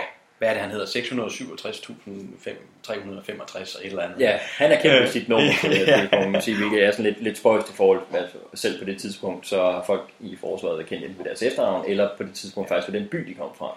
Man kan sige, at man kender det jo som filmgænger i Danmark, kender man det jo for soldater kommer. Der har de jo nummer 16 og så videre, ikke? Så jeg tænker, de må næsten være der, de hentede det fra, og så de synes, det var sjovt at give ham et meget langt nummer, faktisk et 6-cifret nummer. Ja. Som jo så bliver råbt efter ham forskellige gange. Det synes jeg er lidt sjovt. Ja, det er det også. Lad dem slippe afsted med, at det er lidt sjovt. At det så er en langhåret soldat, der sidder oppe i et udkigstårn og læser pornobladet. Ja, og vi kender ham jo. Ja, Benny Hansen. Men her kunne jeg jo godt købe, at det var den samme karakter, der tidligere har været motorcykelbetjent, og så er blevet politimand i København, og så er blevet sparket ud af politistyrken og endt herovre. Nej, han er selvfølgelig også en ny karakter, og jeg er med på den ting nu med, at vi leger det helt nye karakter. Ja. Så den er jeg helt med på. Vi har ikke set ham her før. Og det har vi heller ikke med den næste karakter. Nej. Løjtnanten, som er Peter Sten. Peter Sten, som du især har været så utrolig vild med, som kriminalassistent Mortensen i de 2 første film. Her dukker han op som noget helt andet, må vi sige. Det er jo ikke Mortensen, men løjtnanten. Ja, så nu er det ikke kriminalassistent overspil. Nu er det absolut løjtnant overspil. Jeg kan mærke, det er ham, jeg har et problem med, og det er hans spil. Fordi jeg synes også, det er for meget her. Jeg lever mere med det i den her film. Tror jeg af den årsag, at det har ingenting med Olsen-bandens plot at gøre direkte. Det er simpelthen en sidehistorie, vi klipper til. Han møder jo ikke engang Egon på noget tidspunkt i filmen. Nej, det gør han faktisk ikke. Så det på den måde er det fuldstændig adskilt fra min hovedhistorie. Så det er sådan en lille teaser, jeg kan klippe til på en eller anden måde, lidt ligesom Scrat, den der lille karakter i Ice Age. Ja. Der er overhovedet ikke noget med de andre at gøre, men er sådan en lille parodisk karakter, der farer rundt ved siden af. Hvor Scrat er en fantastisk karakter, det er ikke på ingen måde hæver ham op til det. Men jeg lever med det på en anden måde her. Jeg synes, han fungerer bedre i den her karakter end i Morten. Og jeg tror faktisk, du har ret i, at det er fordi, han ikke interagerer med Olsen-banden. Og uden at komme til at tage for meget tid for hovedplottet. Fordi vi har lige set Egon går op og finder det her hegn, så får vi set, hvad der er deroppe. Ja. Og der er den her allerede ser vi ret tydeligt, ikke særlig dygtige løjtnant og hans uduelige soldater også. Ja. Og der er et eller andet ved i hvert fald indtil af de 3 første film, at politiet og nu i det her tilfælde forsvaret bliver jo latterliggjort af filmskaberne. På en måde, hvor jyderne jo ikke bliver latterliggjort her, tværtimod, de bliver virkelig parodieret med kærlighed og respekt. Ja. Og det samme kan man sige i københavnerne, der kommer over. Fordi de kunne jo så omvendt godt være virkelig parodiske, dumme københavnere, der kommer over. Fuldstændig. Og de bliver snydt af jyderne, men de er jo ikke dumme parodiske københavnere. Det er stadig helt støbte karakterer. Fuldstændig. Den respekt og anerkendelse giver skaberne af filmen her jo ikke til forsvarets karakterer eller til politiet. Nej. Så det virker for mig, som om der er et eller andet kompleks for Balling og Bas over for de autoritetsfigurer. De har nok ikke været de mest autoritetstro gutter, Bas og Balling. Nej, og det er sådan set fint nok. Det kan være en super fed kunstnerisk kvalitet at have, og ikke at være autoritetstro og være rebelsk og sådan noget. Ikke? Jeg synes, det hæmmer dem lidt som fortæller, at de simpelthen tager så stor en del af deres fortælling, og virkelig bare latterliggør på den måde. Uanset hvad man måtte synes om politiet eller om forsvaret, det er slet ikke det. Men det er bare et element, som de gør, at de kan ikke selv bruge dem som en modstander, eller som noget, man på nogen måde kan tage seriøst. Det er kun noget, vi kan kigge over, og så grine af og latterliggøre. Og det er nogle maskerede klovne, der kommer ind lige pludselig. Lidt ligesom de gangster, de også er med i den forrige. Igen, det fungerer bedre for mig, den her, fordi det er adskilt fra Olsen-banden plottet. Man kan sige, at de har jo helt tydeligt haft en mening med det. Og også fordi, at vi skal jo holde med røverne i den her historie. Ergo, så bliver vi nødt til at gøre de forhindringer, der er for dem, det vil altså politiet og militæret, eventuelt andre banditter, dem skal vi jo så pille lidt ned også. så vi kan se, jamen vores banditter, dem vi holder med, er det bedre, er det klogere. Og så vil jeg så også sige igen med politiet, at når vi kommer lidt længere hen i serien, så kommer der jo en meget berømt karakter med kriminalassistent Jensen, der spiller Axel Strøby. Vi savner ham. Men han er jo lavet med noget mere respekt. Altså fordi han er jo tydeligvis ikke uduelig. Han har bare lidt givet op på at tro på retssystemet. Men det er lige præcis det, som du siger der, fordi jeg er med på, at for at skabe sympati for Olsenbanden, så må vi skabe mere antipati over for nogle andre karakterer. Altså det er måden at komme til at holde med antihelte eller skurke, tyve og røver i det her tilfælde. Men der ville jeg bare have elsket, hvis de i de tidlige film her havde mere tillid til, at Olsenbanden karaktererne er helt støbte karakterer, som vi kan lide, holder af, og at de er godt spillede, de er filmisk godt præsenteret. Så det alene gør, at vi er med dem. Og så den dramatiske effekt af, at det er Olsenbanden, der har en vilje, har et projekt, har noget de vil, som vi kan engagere os i og følge med på, og som andre, der prøver at stoppe det. Og alene den ting gør, at vores identifikation ligger hos Olsenbanden. Så jeg synes, der er absolut også i de første ville have været plads til at skabe nogle meget mere helstøbte modstandere. Jamen, jeg er fuldstændig enig. Fordi også når vi kommer senere hen og får de her bedre karakterer, bedre skrevne karakterer og typer ind i Olsenbanden-filmene, jamen så løfter det jo filmenes debut. Ja. Selvfølgelig gør det, og det havde været det samme med de her. Men det er jo sådan noget af det, som Bas og Balling på det her tidspunkt stadig er ved at lære og arbejde med, at de kan ikke kun udstille de, der er forhindringerne for Olsen, som værende dumme og udstille alt det, de står for, som latterligt. Præcis. Og igen vil man sige, det der kan redde dem hjem i den her, det er, at dem, der er latterligt gjort mest her, har de facto ingen interaktion eller effekt over for Olsenbanden. De er ligegyldige for det plot.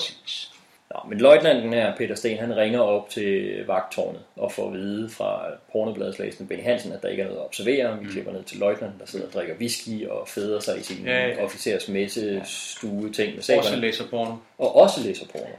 De har ikke helt givet slip på porno. De skulle ikke komme ud af det endnu. Men det er så lille en del den her alligevel, ikke? Altså. Så får Mini Bummelum, der Benny Hansen, øje på to topløse piger nede på stranden. Ja. Og ringer ned. Han aktiverer alarmen. Simpelthen den der sirene hedder det vel ikke? Ja. Så lidt mere farse her, fordi så flyver løjtnanten ud i sin jeep og blæser ned til stranden, hvor han møder de her to piger og fortæller dem, at det er livsfarligt at bevæge sig inden for afspærringen. De er så ikke inden for afspærringen. Nej, men han synes jo åbenbart, at de er så tæt på, at det kan være farligt. Han synes, de er så topløse, at det kan være... Ja. Og allerede her kan man også mærke, at han er lidt befippet ved, at de selvfølgelig ikke har tøj på. Og vi allerede her får fornemmelsen af, at han er jo ikke specielt stærk i håndteringen af det modsatte køn. Nej. Og det er jo måske det vigtigste at tage ud af den her lille scene. Måske fordi det eneste vigtigste. Fordi det er det, der det kommer til at sætte op til noget, han skal bruge senere også. Ja. Og igen kan man sige, at det er jo decideret i den her familiefilm 71. Det er to topløse piger. De er jo virkelig kønne, virkelig pæne piger, der ligger dernede. Og der er sådan et eller andet omkring og Danmark og historik omkring topløse strande, at det er faktisk ikke engang dem, der gør den her scene sådan lidt tendenserende noget lummert. Det er faktisk ikke det, at der ligger to topløse piger. Det er hans spil i det. Ja. Det er den der befippede, overspillede reaktion på det, som det i den her scene går op for mig, at det er det, der generer mig omkring det. Det er ikke engang det, at der dukker pornobøger eller pornoblade op i de tidlige film, at der bliver talt om dem. Det er den der lummerbefippede måde at overspille reaktionen på at se det, som generer mig helt vildt. Det er det, der trækker det ned og gør det så plat, at jeg tænker, så skulle det slet ikke have været der. Ja, men jeg er enig. Der er andre måder at gøre det her på, der er andre måder at arrangere på, eller fortælle os, at det er farligt at gå på stranden, ikke? Altså, fordi der kan være gamle miner. Eller han kunne bare have spillet bedre. Han kunne have været en bedre skuespiller, der står der og spiller befippet. Det behøver ikke at blive så klovne karikeret, som det bliver. Der kunne være truffet nogle andre valg omkring den karakter, ikke? Altså, det er jo klart, det er jo, nu er vi meget efter Peter Sten, og det er også okay, ikke? Men det Balling skal have et skudsmål for det også, fordi han har ladet det slippe igennem, han har instrueret det frem, man siger. Ikke, altså. Så det kommer men Peter Sten noget hele vejen igennem møllen, ikke? Altså. Men Peter Sten må simpelthen også få huggene for det. Ja, det er jo ham, vi ser. Ja, og det var ham, der var... Han er så også blevet castet til igen at have den funktion, som han havde i de to første. Så det er en kombination af den måde, de karakterer, han har fået lov til at spille i de tre første film, er skrevet på, hvad de er instrueret til, og virkelig også, hvordan han spiller dem. Tilbage i det fallerede, ramponerede lille bitte sommerhus, der gennemgår Olsenbanden den nye plan, som går ud på, at de skal igennem bunkeren i den underjordiske gang, som de har fundet ude. Vi har for øvrigt ikke engang endnu nævnt basis scenografi i bunkeren, fordi det er jo en dekoration. Ja. Det er jo ikke, når de er inde i bunkerne, er det jo ikke de rigtige bunker, de er inde i. De skulle have været inde i de rigtige bunker. De havde faktisk planlagt det, at de skulle optage derinde, filme og det hele. Der er jo ikke plads til film. Det de fandt ud af, jo, der var faktisk plads. Okay. Det der var problemet var, at ja, det er selvfølgelig også en del, pladsproblemet er også en del af det, fordi det gjorde var, at de kunne ikke have hele holdet derinde, så de skulle kommunikere med walkie-talkies. Det de så ikke havde var klar over, det var, at bunkerne var simpelthen for tykke. Ja. Walkie-talkiernes radiobølger kunne simpelthen ikke trænge igennem de her. Så derfor blev de nødt til at optage alle de bunkerinteriører i Nordisk Filmstudie i Valby. Hvilket gjorde, at filmen blev noget dyrere, end de havde regnet med. Og vi skal igen huske på det tidspunkt, hvis de filmer den, er det jo et sats. Fordi vi har lige endelig begyndt at tjene lidt penge, men vi satser på den her synkende skude, som Olsenbanden jo var. Heldigvis bliver den så en stor succes, og de tjener deres penge ind igen mere end rigeligt. Men det var en bed for dem, at de måtte flytte i studiet for at optage de her. Men der er simpelthen ting, fordi jeg køber helt klart den der med, at walkierne bliver et ekstra problem, de simpelthen ikke kommunikerer derinde. Men der er ikke fysisk plads. Altså de ser jo ikke en til en ud, som bunkerne gør, når man er inde i dem. Der er simpelthen ikke plads nok derinde. Det bliver ikke engang et spørgsmål om skuespilleren kan manøvrere sig rundt, sådan som vi ser det. Men man skal tænke på det, hvor kameraet er sat op, for at vi kan se det, vi ser. Ville der have været en væg. Ja. Kameraet står simpelthen inde i det, der fysisk ville have været en væg. Der, hvor lamperne er, ville der have været væg og loft. Det kan ikke lade sig gøre at lave de billeder, de har lavet derinde, i en rigtig bunker på den måde. Til gengæld er dekorationen jo fremragende. Igen, stor ros til Henning Bahs. Han var fantastisk, den mand. Det ser jo så godt ud. Jeg køber dig fuldstændig, at vi er i en bunker. Den mystikken og det tunge lys og de tykke mure. Altså, jeg ved logisk, at det ikke kan lade sig gøre at optage det der i en rigtig bunker, så er der ikke et sekund, hvor jeg er bevidst om det, mens jeg sidder og ser den. Den illusion går jeg meget, meget nemt med på. Det er så godt lavet. Og han overgår virkelig sig selv her. Det er endnu bedre end Nationalbanken i toeren, hvor den tænker jeg også, at der tænker man også, at det er en dekoration. Det er sådan, den er lidt fantasifuld for en nationalbank, store bankdøre, og det er sådan en tegneserieudgave af den, hvor den var super godt lavet. Det her det er virkelig naturalistisk, men en stor, flot dekoration samtidig. Jeg tror, der er rigtig mange vil fremragende arbejde. Præcis, jeg tror, der er rigtig mange vil tænke, jamen den har de der filmet inde i den rigtige bunker. Selvfølgelig, jeg er sikker. Altså, jeg tror, det er en fagskade at vide, hvad det kræver at filme et sådan sted, der skal til for at tænke, at det er en dekoration. Der er intet ved det visuelle, når man ser på den, der afslører. Og det er vel den største kompliment, man kan give til en scenograf. Det er vel, hvis publikum ikke tror, at den er filmet et andet sted, men rent faktisk tværtimod tænker, den er selvfølgelig optaget. Det er jo virkelig flot. Ej, hvor ser det spændende. Vi må også op og se de bunker og se dem indvendigt. Ja. Det er ret sjovt. Vi skal ind og finde det rum her. Ja. Det rum findes ikke. Ja.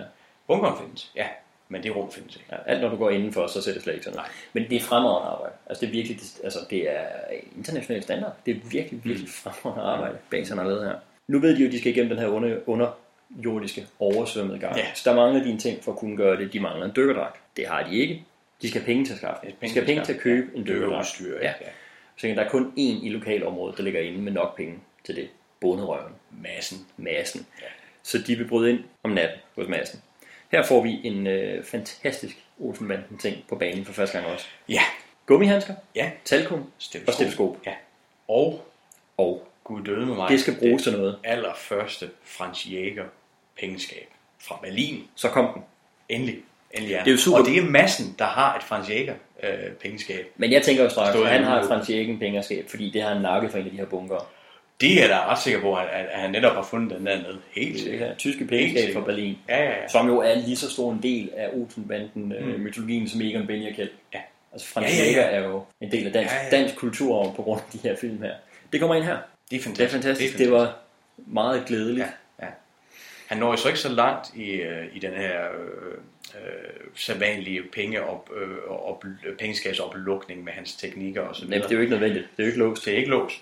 Nej, det er fyldt med tomme flasker. Tomme flasker, som de jo så kommer til at vælte. Ja, de råder rundt i de tomme flasker for at finde pengene dernede i, fordi de tænker, hvad fanden der foregår. Og det er jo en lille slags mini-alarm. Det er klart, det er en Madsen helt sikkert har lavet, ganske bevidst. Fordi han sover. Det vækker massen. Ja. Vi ser, at han har pengene under hovedpuden. Han løfter puden op og lige kigger, om hans penge nu stadig er der. Præcis. Og der ligger pungen. Og det er jo klichéen om, at jyderne har pengene syet ind i madrassen eller ligger under hovedpuden. Ja, men det har massen. Og ved siden af sengen står der så et jagtgevær, et havlegevær, ikke?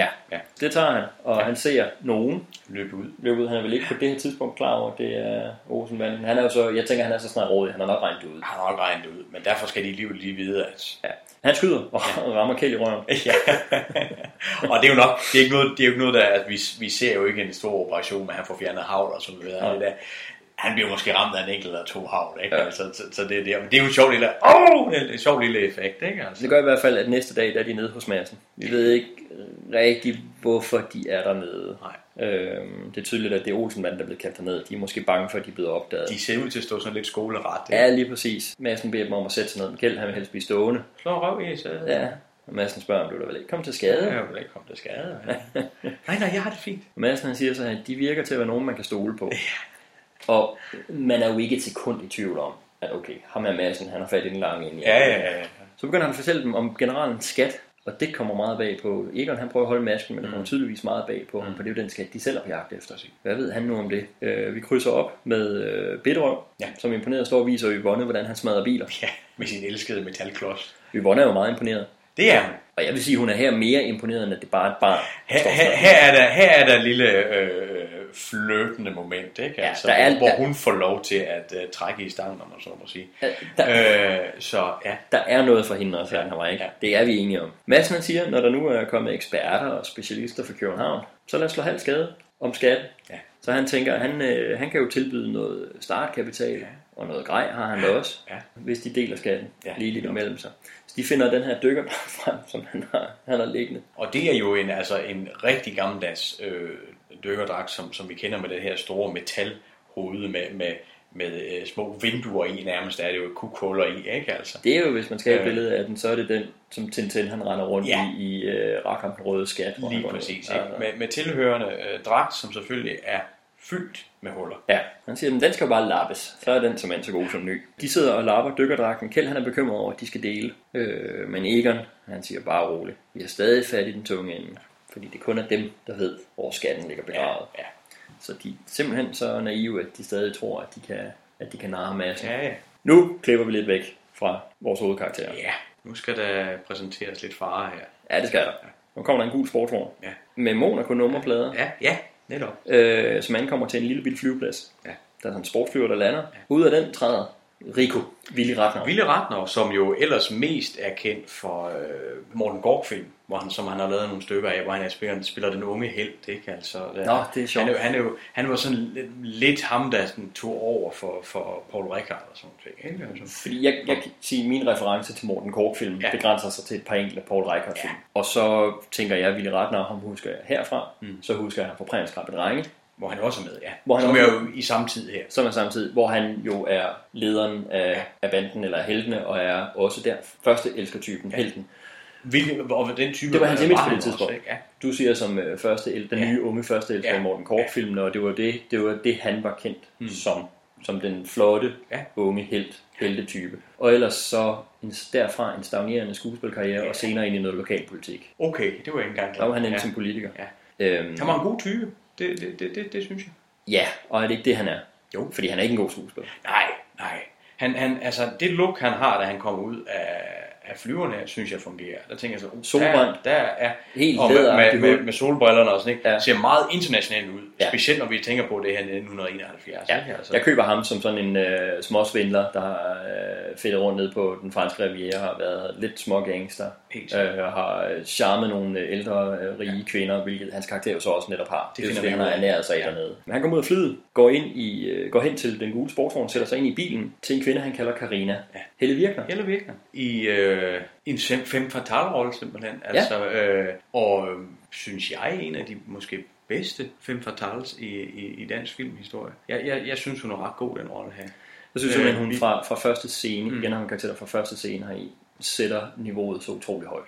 Hun er fantastisk. Ja, hun er virkelig god, den her rolle. Var Helle Virkner generelt en fremragende skuespiller? Det var. Folk husker hende jo i dag mest fra Matador. Som mange gør med de fleste, der var med i Matador. Men hun havde en lang række roller i 50'erne, som romantisk som den kønne pige. Poeten og Lillemor, hun er med i den første danske farvefilm, den hedder Kispus, tror jeg, som også egentlig var Erik Ballings. Præcis. Så hun var jo et stort navn. Stort navn. Og på det her tidspunkt har hun jo også været markant kendt for noget andet.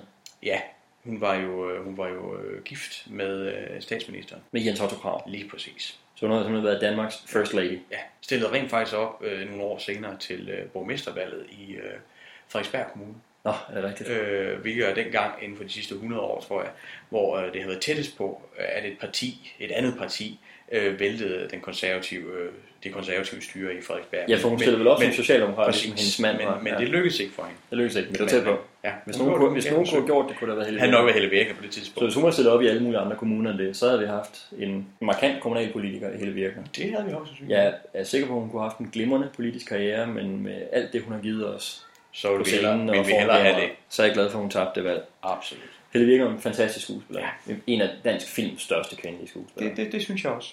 Mange glemmer hende tit når så man nævner altså Gita Nørby og et par andre, men hun er altså deroppe. Indiskutabelt synes jeg, hun er deroppe. Vi finder ud af her i den her scene, at Rico Willy Ratner, han er på flugt fra Interpol, så vi får etableret med det samme, han er gangster. Hun har indskrevet dem begge to på badehotellet i Havnslev, som han håner. Han håner Havnslev med det samme, men hun fortæller, hov, jeg er født her. Ja. Så hun er en lokal pige, der kommer hjem hertil. Inde på hotellet, der har hun stillet alt hans grej, inklusive noget super tjekket dykkerudstyr. Ja, det er virkelig tjekket. Stærk kontrast til det, som Olsenbanden har. Det har hun stillet frem på værelset. Roomservice kommer ind, han trækker med det samme en pistol. Det var så bag en væg i bedste actionfilm-stil, ikke? Præcis. Igen skal jeg en god figur her. Meget ben i næsen nede på jorden jysk, griner hun af ham. Ja. De begynder at tale om skatten. Her er der jo en del, man sige, eksposition, ikke? Altså, de får fortalt en del om hinanden, og samtidig, hvad det er, de skal deroppe. Men jeg synes, det fungerer. Vi får ret meget information på ret kort tid, men jeg vil sige, alt ros til Helle Virkner. Ja. For hun bærer det hjem. Hun i 2,5 minutter er hun næsten ikke andet end at fortælle fakta, og hun gør det fantastisk. Hun fortæller, at hendes far byggede bunkeren, og han var gode venner med generalen. Yes. Altså, men det er hendes far, men det vil sige, det er hendes far jo, der har siddet i fængsel med Egon. For var det ikke fra ham, der havde tegnet bunkeren, som han havde fået kortet? Det er nok faktisk rigtigt. Så det om han har tegnet bunkeren, det kan jeg ikke huske. Han har i hvert fald bygget den. Og han har haft, der er en forbindelse i hvert fald. Jeg vil sige på den måde, der er ikke så mange led mellem Egon og Helle Virkners karakter. Ja. Hun fortæller jo selvfølgelig Rico, at bare rolig. Der er ikke noget stress på, fordi hun er den eneste, der ved, hvor skatten ligger begravet. Og for at vide, at Helle Virkner har betragtet det som en pensionsfond. Vi får en idé om, at hun nok har arbejdet som model. I bedste fald. Lad os sige på den måde. Jeg fik følelsen af, at hun havde været luksuseskort. Det er også på Rivieraen. Hun får i hvert fald sagt, at hun ikke længere ser så godt ud, som hun har gjort på grund af alderen. Hun skal ikke længere gå i hot pants og så videre, og derfor er det på tide at trække sig tilbage, og det har hun tænkt sig at gøre med skatten. Og hun skal bruge ham og Ricos hjælp til at fiske den frem. Hun siger som sagt, at hun er den eneste, der ved, hvor den ligger. Klip til Olsenbanden, som er ved at pakke deres grej i bilen og køre ned til stranden. Vi krydser lidt frem og tilbage her, fordi Rico og Karina ankommer også ned ved stranden og ser, at der er nogen, der render rundt dernede og måler op. Ja. Og tænker, hvad er det, der foregår? Ja. Så går alarmen fra kasernen igen. Igen, tegneserie, farse her. Løjtnanten kommer flyvende ud i den her og blæser ned. Jeg havde faktisk, da jeg genså filmen nu her, til trods for, at jeg også har set den en del gange som barn, så frygtede jeg lidt på det her tidspunkt, at nej, nu kommer løjtnanten ned. Jeg kunne ikke huske, at der var et eller andet interaktion med ham og Olsenbanden. Det er der så heldigvis heller ikke, for det er ikke dem, han kører ned til. Han kører ned til Rico og Karina. Ja. De har været inde i bunkeren, hvor Rico også er faldet i det samme hul. Samme dybe vand, som Egon faldt i. Ja. Han er meget fesen, når han kommer op. Det må man sige. Han begynder virkelig at med status nu. Ja. Og det selvfølgelig, det fungerer jo fint nok i den her komedietone, som vi er i. Ja. Vi skal heller ikke tro, at han er for farlig. Han må heller ikke blive for voldsom med sin pistol og så videre. Jeg synes det er okay i Olsenbande-tonen, at han ikke bliver for farlig. Jeg tror, det er en smagsag på det her tidspunkt, fordi for mig, jo mere du latterliggør ham, hvilket de gør med det samme her. Det er hende, der har bukserne på, der er bogstaveligt talt, men det er også hende, der er den tjekket og har styr på tingene. Men hun spiller den jo ikke, som om hun er en farlig karakter. Nej. Men igen, hun har jo noget af den samme ro og den samme tanke bag hver eneste ting, hun siger, som Madsen har. Fuldstændig. Og det giver hende en utrolig styrke. Jamen, det gør jeg. oplever hende som en meget stærk karakter og som et potentielt problem. Men det, der skal være den fysiske fare, det er klart, det skal være Rico. Han bliver gjort til en parodi med det samme her. Synes jeg også lidt for meget. Det er muligt. Altså, Ja, han er jo hendes...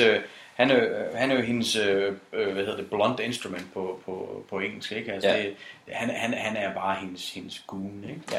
Da de kommer ud af bunkeren, så ankommer løjtnanten. Karina sender Rico hjem og får tørt tøj på. Men allerede der, det bliver sådan en mor, der sender sit lille barn hjem og får tørt tøj på. Ja. Det er tydeligt, han er her kun fordi hun kan ikke gøre det alene. Hun kører med løjtnanten op til kasernen. Ja, løjtnanten er jo allerede betaget af hende, fordi hun er jo charmerende. Præcis. Der kommer noget femme fatale ind over hende her også. Præcis, ikke? Altså, vi har set, hvor befældet han er med kvinder. Fuldstændig, og hun har ham allerede om sin lille finger. Og hun afvæbner i hvert fald hele situationen omkring det her, med at sige, at hun kører med ham. Ja, han er også nede, og han fortæller hende, at det er farligt at komme ind på den anden side af afspærringen, så hun begynder med det samme nysgerrigt at spørge ind til, hvad der er oppe bag afspærringen. Det kan han jo ikke fortælle. Så hun vil med der, for at hive informationer ud af løjtnanten. Olsenbanden, de ankommer ned på bunkeren med deres grej, og vi krydser det op med, at Karina hun får en rundvisning op på kasernen. Ja, netop. Op for observationstårnet, så ser hun så Olsenbanden putte Egon i en dykkerdragt og gå ud til bunkeren. Hun ser de kørende i en bil, hvor der står Madsen på. Og det er tydeligt, der er et eller andet genkendelsesblik over hende, ikke? Jo, helt klart. Løjtnanten han afslører, det hele sikkerheden her handler om, det er, at man faktisk ikke rigtig ved, hvad der er nede i bunkerne. Der kan jo være efterladt alle mulige farlige ting. Igen her er der jo et setup til noget, der kommer senere. Generelt, den her film er helt fantastisk til at komme med ikke alt for tydelige setups, men små hentydninger til nogle ting, som vi bruger senere. Netop. Så der er ikke noget, der kommer ud af det blå, hvis man har fulgt med. Det er så godt leveret, så godt fortalt, og det er jo det, der er så skønt, at de gør det med så simple midler og så enkelt. Der er simpelthen der er noget renhed og noget enkelhed over den her film, som er utrolig prisværdigt. Nede i bunkeren, der putter de så hjelm og den her slange, den her luftslange på Egon. Han går ud i vandet, mens Benny og Kjeld, de skal stå og pumpe luft ned til ham, og det er på sådan helt, sådan helt stort hjul, hvor de skal stå. Det kan være, at han selvfølgelig har cigar med. Han har cigaret med ind. Det er det sidste, han får med ind i hjelmen, der bliver lavet på. Ja. Og han går ned i vand, og Kjeld og Benny begynder at pumpe på den her pumpestation, de har med maskiner, hvor de her store hjul, de skal tvinge rundt for at pumpe luften igennem, ilten igennem den her lange slange. Den luftslange er lige ved at blive spændt helt ud, fordi der ikke er mere at tage af. Benny ser lige pludselig, nu må han sgu ikke gå ret meget længere. Præcis. Så er der ikke mere slange. Vi ser om i den anden ende, når Egon kommer op af vandet. Igen synes jeg, at det er et fantastisk skud. Igen, det er ganske enkelt. Det er egentlig bare en mand, der går op af vandet. Ja. Det ser bare skide godt ud. Jamen det gør det. Den er visuelt virkelig god, den her film. Og igen, Ove Sprogøe. Det er Ove Sprogøe, der er inde i den dragt. Det er ham, der er inde i den dragt, der går op af det vand. Han vil gøre de der ting. Man kan jo ikke have andet end den dybeste respekt for den mand. Egon han kommer op, men så nu er slangen spændt helt ud. Ja. Så han når kun lige et par skridt op, og så skal han ikke komme længere frem. Så han begynder at hive i slangen for at få mere. Han hiver så hårdt, han får den hævet ud af pumpen i den anden ende. De går jo i panik. Først og fremmest så står de jo, så Kjeld og Benny jo og hiver i den her pumpemaskine, som jo begynder at rokke sig og lidt frem og tilbage, og så er det slangen ryger af. Ja. Og i vandet. Og Og Benny springer efter den. Og Kjeld er totalt i panik. Selvfølgelig. Og Egon står selvfølgelig i den anden ende af slangen og skriger. Karina hun sidder og får en drink med løjtnanten. Vi bruger meget det her med at krydsklippe op for at lave tidsklip i scenerne. Igen kan man sige, det er virkelig en måde at effektivisere på. Vi klipper hurtigt hen til det næste gang, der sker noget relevant for os. Benny og Kjeld, de tror, Egon er død. Benny er kommet op af vandet igen. Ja, uden slange. Ja, og de ved jo ikke, at Egon er nået i mål. Hvordan skulle de vide det? Det giver fuldstændig mening, at de tror, han er druknet. Så for dem er Egon druknet. Ja. Død og druknet her. Ja. Vi ser Egon gå rundt om på den anden side, rundt i gangene, hvor han leder efter kommandobunkeren. Men der er en tyk betonmur i vejen. Ja. Han følger kortet og siger, at det skal være derinde bagved.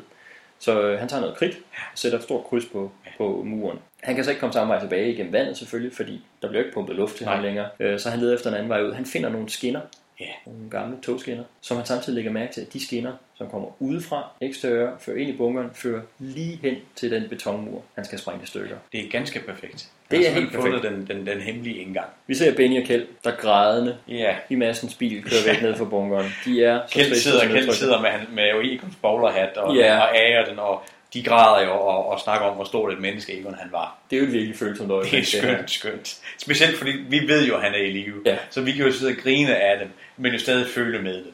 Så brillerer Ben Fabricius igen her, fordi det musik, der kommer på, det er meget storladende og meget patrosagtigt, men det er virkelig også godt. Det er virkelig smukt og følsomt. De ser Egon stå på vejen og vinke dem anden. Ja. En stor glædelig genforening. Egon skynder at tage sin hat. Ja. Hvem var den? Bilrøv og Yvonne, de er ude at handle ind. en Dago-købmand. De skal også købe lagkage med til Kjeld, for det er han så glad for. Tilbage i sommerhuset sidder de, Olsenbanden ved at lægge den næste plan, og Egon fortæller, at de skal jo ind bag den her betonmur. Benny siger, vi kan sprænge det. Han kan noget med noget dynamit. Det er ligesom min bror. Ja, det har lært af sin bror Dynamithaj. Altså, Bitterøv. Her bliver forvirringen jo, kan man sige, den kommer en lille... Her bliver jeg lidt bevidst om den igen. Ja. Fordi nu bringer de i stedet navnet på en karakter fra den forrige film på banen, som bliver spillet af Prem Kås, der er her. Som er med i filmen. Som er med i den her. Nu i denne film i en anden rolle, ja. Jeg vil sige, den skulle lige ved at twiste mig tilbage til, at jeg ikke helt kan købe det her med, at de spiller nye karakterer. Det kan jeg godt forstå. Den er sådan lige... Men jeg synes, referencen er meget sjov. Ja, det er også. Ja. Og de skal finde ud af at planlægge deres afrejse, uden at Madsen han ved noget om det. Så nu hører vi, at deres tanke det er at komme ned, stjæle penge, eller tage pengene ned fra bunkeren, og så bare komme afsted. Ja. Så står Madsen igen og tæller penge op. Der er pludselig en stemme bag ved ham, der kalder ham Mads Femøre. Ja, vi får åbenbart at vide, at Mads Madsen har et andet tilnavn, Mads Femøre. Og det passer jo fantastisk. Vi har set... Han tæller hver en femøre. Præcis, ikke? Han har haft det tilnavn, siden han var knægt højst sandsynligt. Ja. Hun kender det i hvert fald. Og han siger, hvad pokker? Er det ikke vognmandens Karen? Vognmandens Karen, ja. Så hun hedder Karen i virkeligheden. Ja. Karina er hendes kunstnernavn på Rivieraen. Ja. Og hun er vognmandens Karen. Så den er god nok. Hun er simpelthen meget lokal. Ja. De kender hinanden fra gamle dage. Han synes godt nok, hun er blevet flot. Hvortil hun siger, at han har også forandret sig. Nå, ja, du har tabt. Du har slanket dig, tror jeg. Ja. Synes du, siger han. Han kigger ned på sin vældige vom. Han bliver helt stolt og helt glad. Ja, det man kan sige. Det bliver han lidt glad for. I mellemtiden får Bitterøv øje på hendes gule sportsvogn, som var parkeret. Som selvfølgelig holder under hjernen med blokken. Og han bliver helt opsat, fordi igen, jeg tror næsten, at Bitterøv, jo pænere det er, det der står under metalblokken, jo sjovere er det at ødelægge det. Ja. Og der er jo ikke meget, der er pænere i den her film, end den her fantastiske gule sportsvogn. Han er meget destruktiv. Det er ja. Karen, kan vi kalde hende nu? Karina. Karen, hun spørger ind til med, at der er nogle københavnere, der kører rundt i hans bil, og det vil han ikke rigtig sige så meget om. Hun spørger, om de er her for, om det han får for det er generelt skat. Så hvad kender du til det, Karen? Ja, lige præcis. Ja. Samtidig så når Mads lige at spotte, at Bitterøv han er i gang med at smadre bilen. Han når lige at stoppe ham i sidste øjeblik. Bitterøv, den må røre ved! Det bruger han som distraktion for at komme lidt ud af snakken om generelt skat her. Ja. Altså begynder de så at tale om nogle af dem er blevet gift. Det er der ikke nogen af dem, der er. Og så Mads han siger, nej, men det er fjæs om sig selv. Ja, netop. Det er rigtig sødt. Hun spørger, hvem laver så hans frikadeller? Ja, det gør Bitterøv. Det gør Bitterøv. Spørger hun, er de gode? Ja. Hvor han jo siger, at de kunne være værre, men de kunne dele også være bedre. Ja. Og det er igen det mest fantastiske jyske svar, ikke? Det er så fantastisk. Ja. Der kan jeg huske, at nu måske endnu mere bevidst om det nu, end da jeg så film som barn. Der er jo rigtig meget flirten i luften mellem de her to. Absolut. Et billede, som jeg har meget svært ved at se. Store, rotunde, noget op i årene, Karl Stegger. Og virkelig gudinde smukke hele virkner. Men de har bare en energi, en fælles forståelse allerede. Der er så meget karisma imellem dem. Så på en eller anden måde, så fungerer det bare. Det er en kredit til dem begge to for deres niveau. Der er så meget kemi og så meget varme imellem dem. Jeg mærker virkelig et fællesskab. Ja. Olsenbanden er nede ved skinnerne, som Egon han har opdaget, men på den anden side af hegnet ind til militæret. De taler planen igennem. Kjeld han skal sørge for, at Yvonne er klar til tiden, så de kan komme afsted. Og vi ved jo allerede med det lidt, vi ved, at det der med at få Yvonne klar til tiden, der er altid noget, der går galt. Begge han skal stå for bilen. Ja. Også at der er benzin på,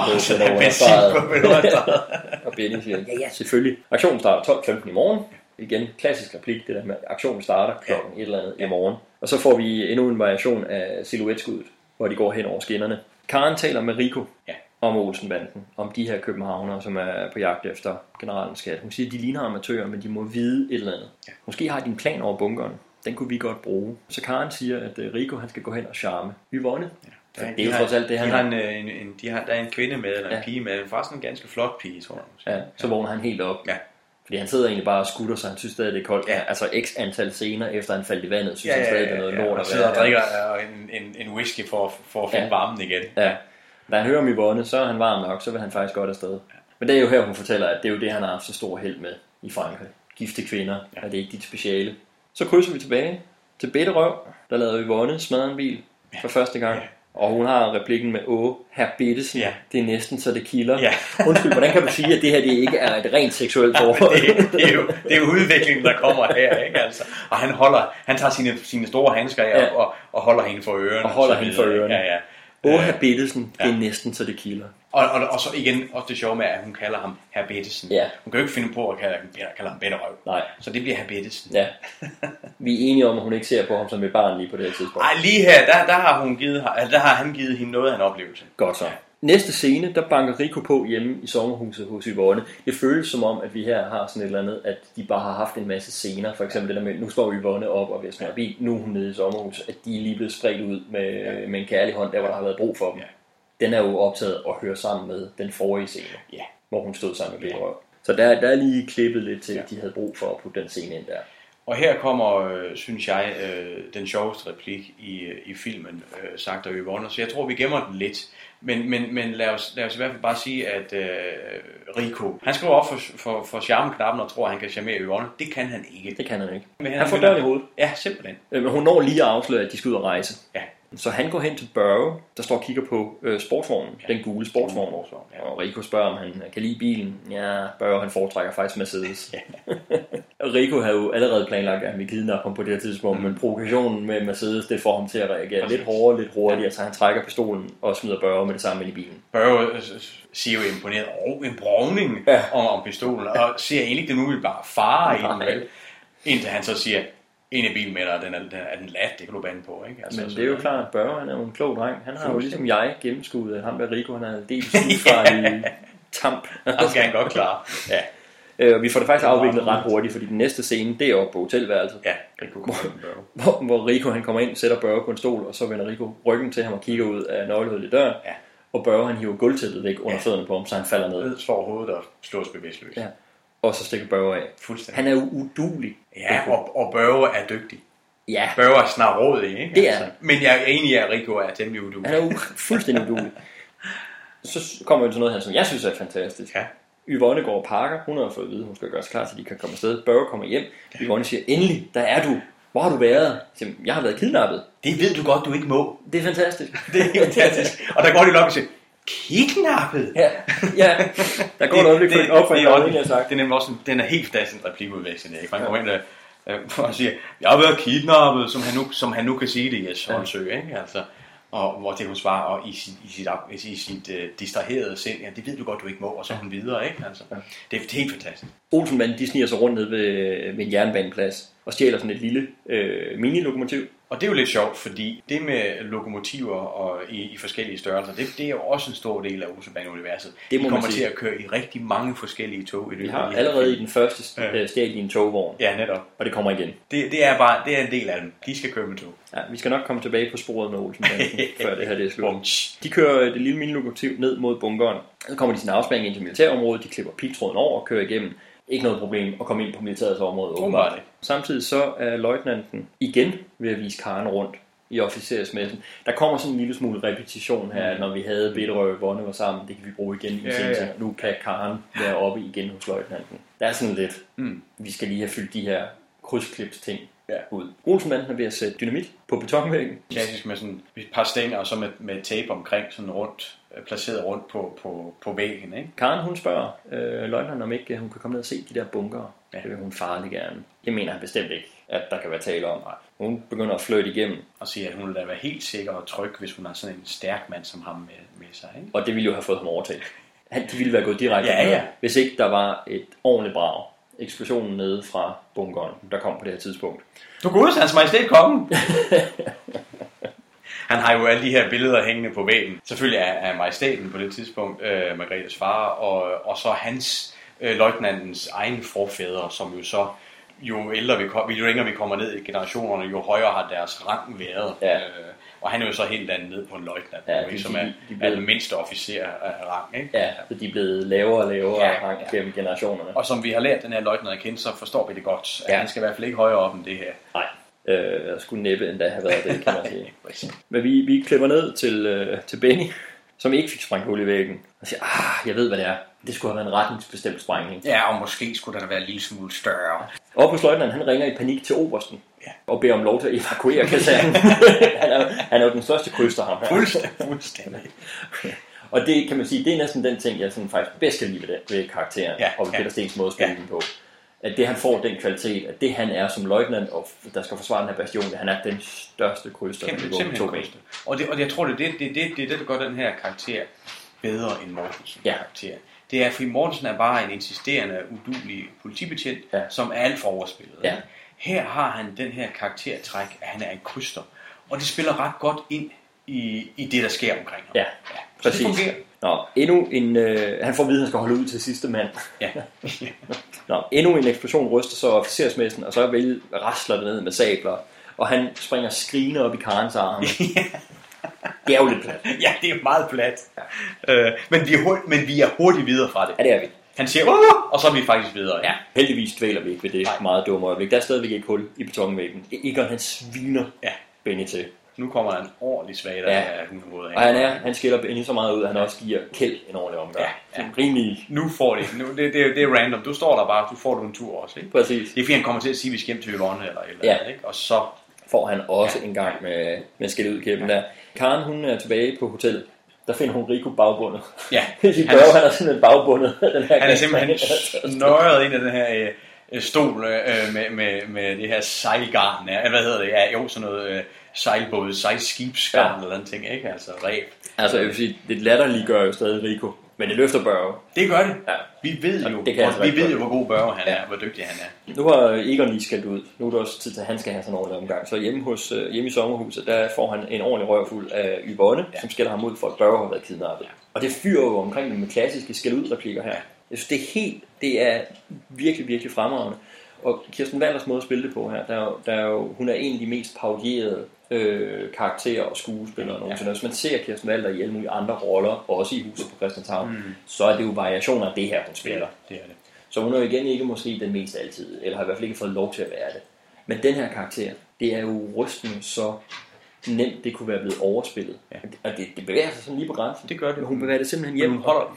Og hun slutter, for eksempel det her slutter hun en dag af med at have tårer i øjnene. Det her skælde Kjeld og Benny ud. Altså man kan se, hvor meget der rører sig i den her karakter samtidig. Og det er også derfor, vi må aldrig glemme, altså der er 3 medlemmer af Olsen-banden, men uden Yvonne, så vil Olsen-banden ikke være Olsen-banden. Nej.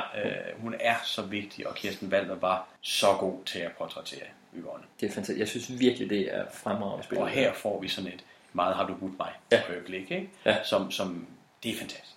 Ganske enkelt. Egon går derfra. Ja. Fornærmet, såret, i vrede. Så vi klipper til, at Benny og Kjeld de går hen til Madsen og spørger efter, om han har set Egon. Ja. Og Madsen spørger, er han blevet væk for jer? Han er blevet væk. Ja. Nej, vi kan bare ikke finde ham. Madsen han spørger efter at få sin vogn tilbage. Hvor er min vogn? Hvad?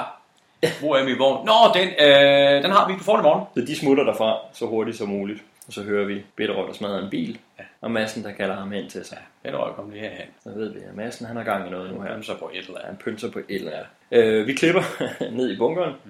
Til Egon, der bogstaveligt talt tager sagen i egen hånd. Ja. Han sidder med hammer og mejsel. Og hammer i en betonarmeret væg. Han prøver simpelthen at smadre sig igennem. Det går ikke super godt, men der sker der lidt, men det går nok ikke meget. Ja. Samtidig i den anden ende af bunkeren, der er Rico på vej i vandet i sit super tjekket dykkerudstyr med harpun. Med harpun lige fra. Hvis nu man skulle møde et eller andet i danske farvand, der skulle harpuneres. Især i de oversvømmede bunkergange her.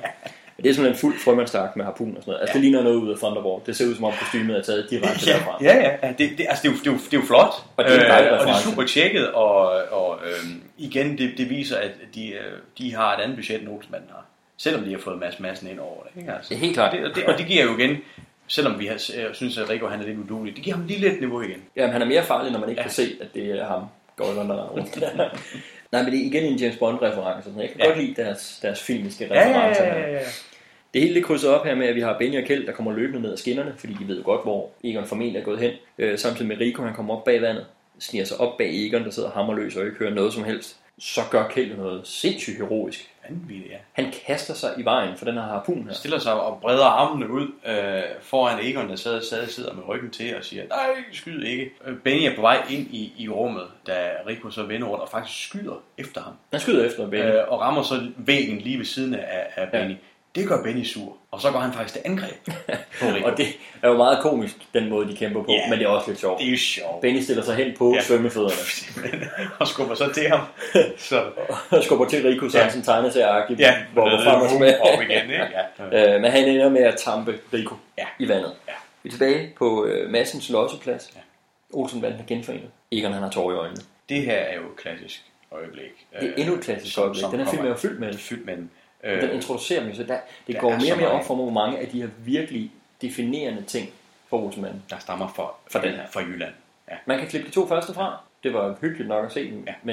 Men jeg er allerede på det her punkt lidt. Man kan jo bare anbefale folk at starte herfra. Og det siger vi selvfølgelig til jer lyttere, fordi I har jo selvfølgelig set de 2 første, når I nu er nået hertil. Ja. Så det undskylder vi.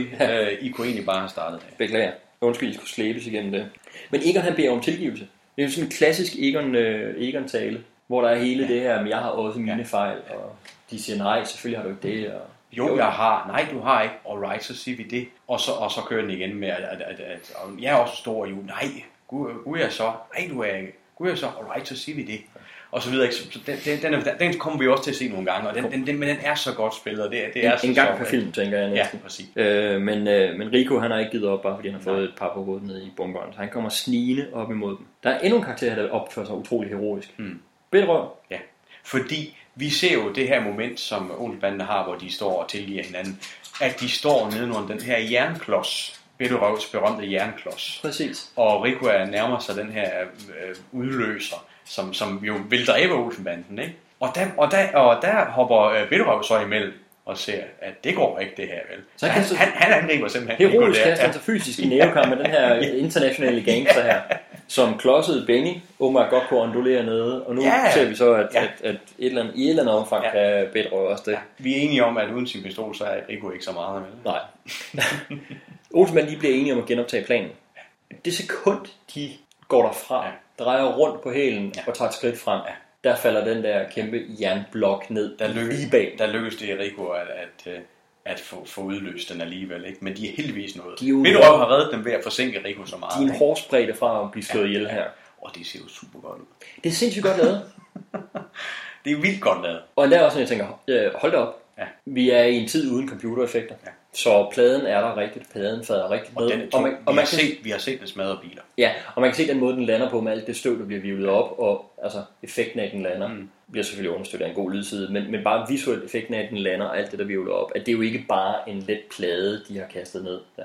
Også med den fart, den falder. Det er jo en tung plade. Det er det. Det er meget, meget veludført og modigt, ikke?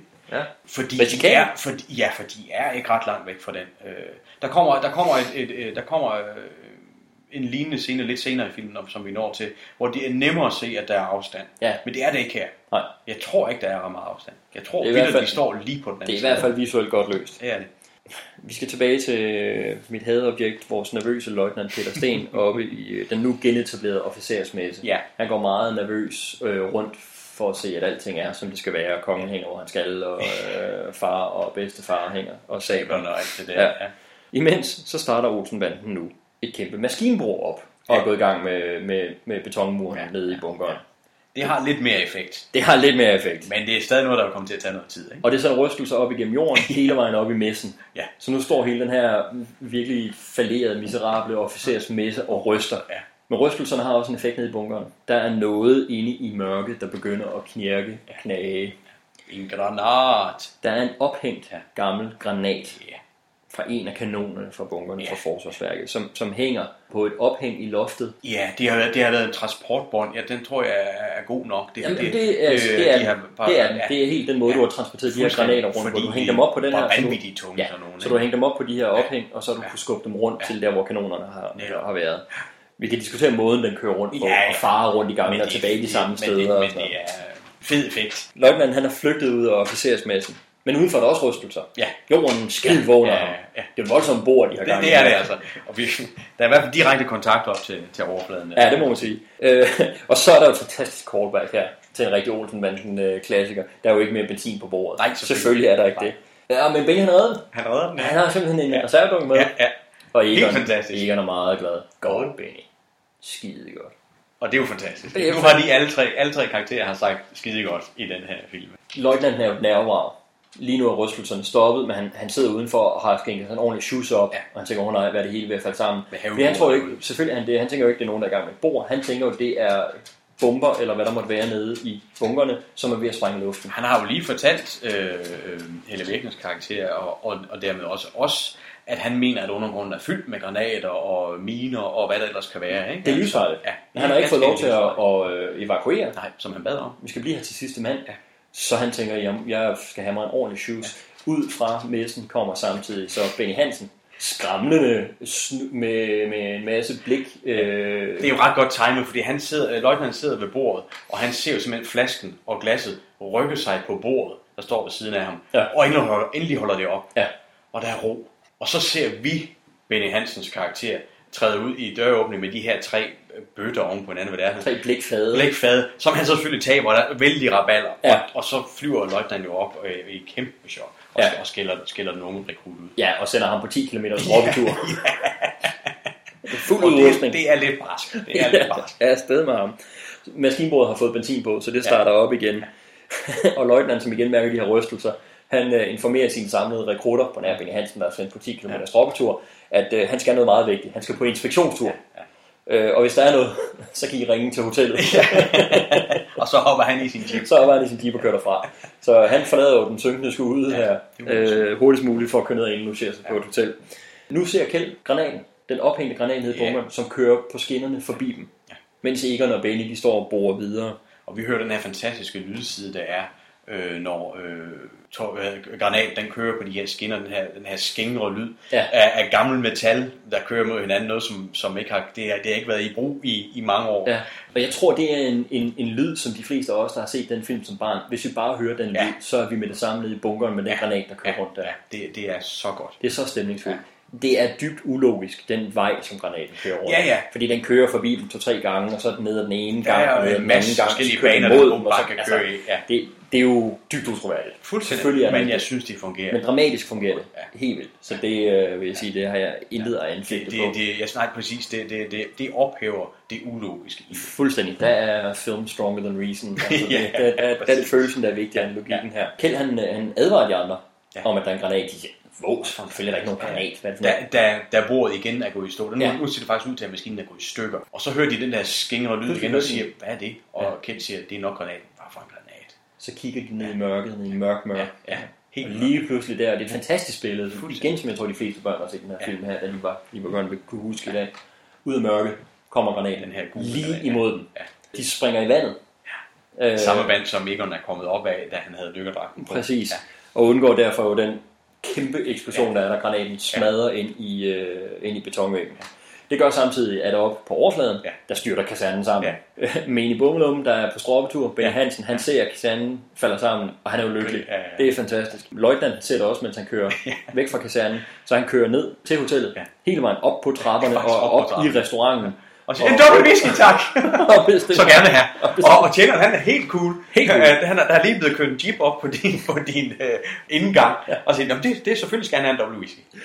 Og så er det jo igen, altså selve eksplosionen her er jo, det igen er danske forhold, altså den der kaserne, som selvfølgelig ikke er stor og imponerende, men den eksploderer, og vagttårnet falder sammen, Dannebro på flagstangen falder sammen, og det er ret flot sæt jeg tænker, at jeg så på det, jeg tænkte, at en model, de har lavet, men det tror jeg faktisk ikke, jeg tror simpelthen, at de har bygget i hvert fald kassen til den her kasernebygning. Som vi snakkede om, altså Henning Baes havde jo fået lov til at arbejde sammen med Augie Lohmann her, special effects manden. Og det kan man se her. Så det har han allerede brugt her. Det kan man se her. Det er virkelig, det er godt. Mellemtiden Karen er nede ved hotellet, og vi ser, samtidig med vi ser hende, så ser vi også Madsen og Bitterøg op ved Loddespladsen. Alle 3 karakterer står og ser spekulative ud over, hvad det dog var for en eksplosion. Nede i bunkeren, der er der hul i betonmuren. Det lykkes simpelthen. Egon og Benny går ind. De finder skatten. De finder alle nazi-tingene, som er dækket i spindelvæv. Og så er der et rigtig stærkt øjeblik her, som jeg husker. Igen også noget, jeg virkelig tydeligt husker fra barndommen. Egon han stopper op og ser et billede af Hitler og stiger vredt på ham. Og man kan se vreden og hadet, afskyen. Først er der lidt et overraskende blik. En lille smule underdanigt måske faktisk. Ja. Og så tager han sig sammen. Ja. Og så kigger han meget bestemt og lidt hånligt i Hitlers retning og siger, nu tager jeg dine penge. Jeg har slået dig. Og det er super stærkt. Det er super, super stærkt. Altså, der er virkelig meget fortælling der, som for de historieløse vil gå fuldstændig hen over hovedet på dem. Ja. Men det her moment også, man skal tænke på, hvor relativt kort tid det er efter krigen. Ja, vi er omkring 25 år fra krigens endeligt. Ikke? Så alle, der har lavet den her film, har jo ikke bare lige været født i krigen, de har jo i en relativt voksen alder oplevet krigen og alt, hvad den førte med sig. Ja, langt de fleste, der er involveret i den her film, jo været. Ikke? Ja, det er det. Alle på nær Jessolsø. Ja, det er jo det. Og det giver det jo bare, en tyngde. Ja, det er virkelig, det er et stærkt øjeblik. Ja. Det er et virkelig visuelt stærkt øjeblik, og fantastisk spillet. Noget, der er noget bizarrt, som jeg tænker på hver eneste gang, det er, altså han ligner ham jo faktisk. Ja, der er nogle træk. Der er nogle fysiske træk. Der er nogle træk, det er måske rigtigt, ja. Men man kan sige, fra den ene... Sprogøe kunne have spillet Hitler. Det tror jeg, han kunne have gjort ganske glimrende. Og så er det jo fra det ene kriminelle mastermind til den anden. Ja. Altså, der er også nogle paralleller der med de to karakterer. Ja. Der står også, i den her reference, der står Franz Jäger pengeskab derinde. Det er der alle tingene ligger i. Præcis, og det er jo igen, så det er faktisk Franz Jäger pengeskab nummer 2 i den her film. Ja. Og nok vil du så også igen understrege, som du formodede, at Mads Madsen kan meget nemt have hentet det Franz Jäger pengeskab, han har i en af de andre bunker. Ja, det tænker jeg. Så det er linket der. Nå, men det skal jo ikke være så nemt for dem. De begynder at slæbe ting ud derfra, og så går det op for dem, at de kun er 2. Ja. Så de finder Kjeld, liggende. Han flyder heldigvis ganske godt. Det må man så sige. Han flyder meget imponerende, så meget det ser ud som om han ligger oven på en plade. Ja. Men han flyder flot i vandet med den store mave og sin jordmortaske på maven. Det er flot billede, ikke? Det er et super godt billede. Igen meget ikonisk billede. Ja. Han har simpelthen fået granatchok. Bogstaveligt talt så meget, at han er gået i chok. Ja. Vi ser Rico, som sniger sig ned ad skinnerne imod bunkeren med pistolen, meget vigtigt, mens Egon han er i gang med at åbne pengeskabet. Han får det åbnet. Der er en kuffert med sedler og en kasse med guld. Ja. De slæber skatten og den bevidstløse Kjeld med til minilokomotivet, får dem bukseret op på, og så dukker Rico op og skyder efter dem. Det er skyd først, spørg bagefter finten fra den første Olsenbanden-film. Ja, netop. Så de kan jo ikke komme ud. Udgangen er blokeret, så de må køre længere ind i bunkeren. I den anden ende af skinnerne her, der brager de så igennem med det her minilokomotiv, igennem en mur, og ud på skinnenetværket, som så er forbundet til resten. Åbenbart, de finder en gammel, altså, det er jo ikke umuligt, at det kan hænge sammen, at der er en tilkørsel der, ikke? Altså, det er ikke noget, der bliver nærmere forklaret. Det synes jeg, at det ser ret godt ud, da de kører igennem den her. Men det er super godt. Det er igen, det er flot løs. Så skal man selvfølgelig ikke tænke på, kan sådan en lille vogn virkelig brage igennem en mur? Det er lige meget. Det er effekten. Det er en sjov ting, at de må den anden vej. Han står og skyder efter godt, og så kører de direkte igennem den her mur, og det ser altså ret godt ud. Ja. Vi tager lidt logik og kaster ud af vinduet, men det fungerer. Det skal der være plads til endnu.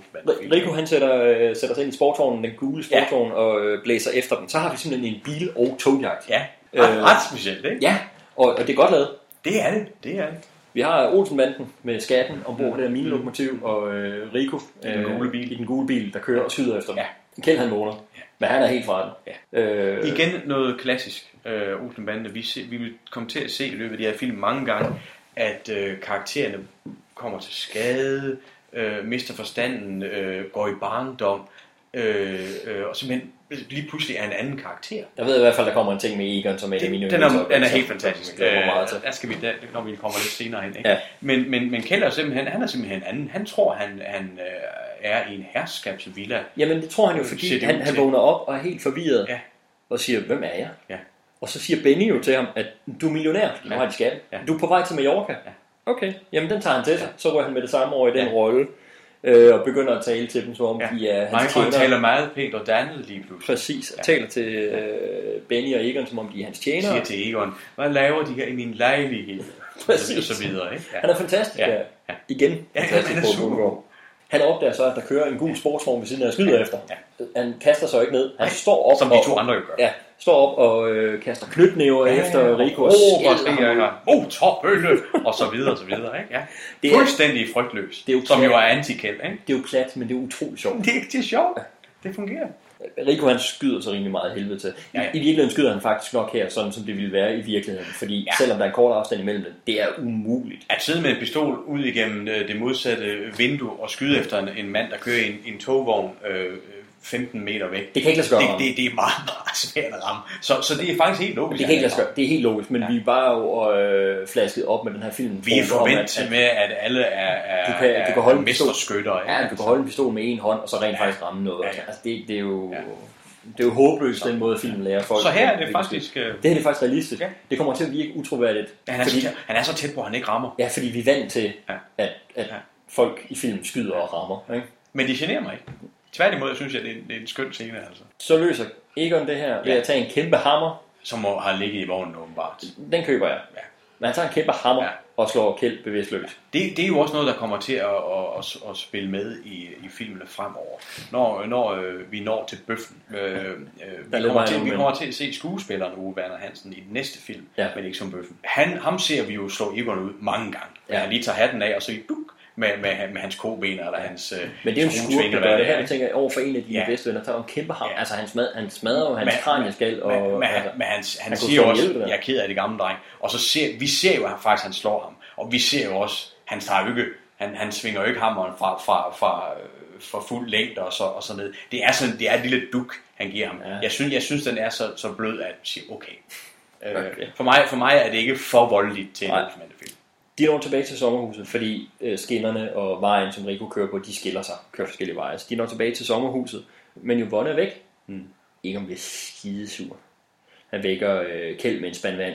Det var jo den ene ting, Kjeld han skulle sørge for, det var, at Yvonne, hun var klar. Men de når ikke at tænke videre over det, for Rico han er lige røven på dem. Så de hopper ind i Madsens vogn.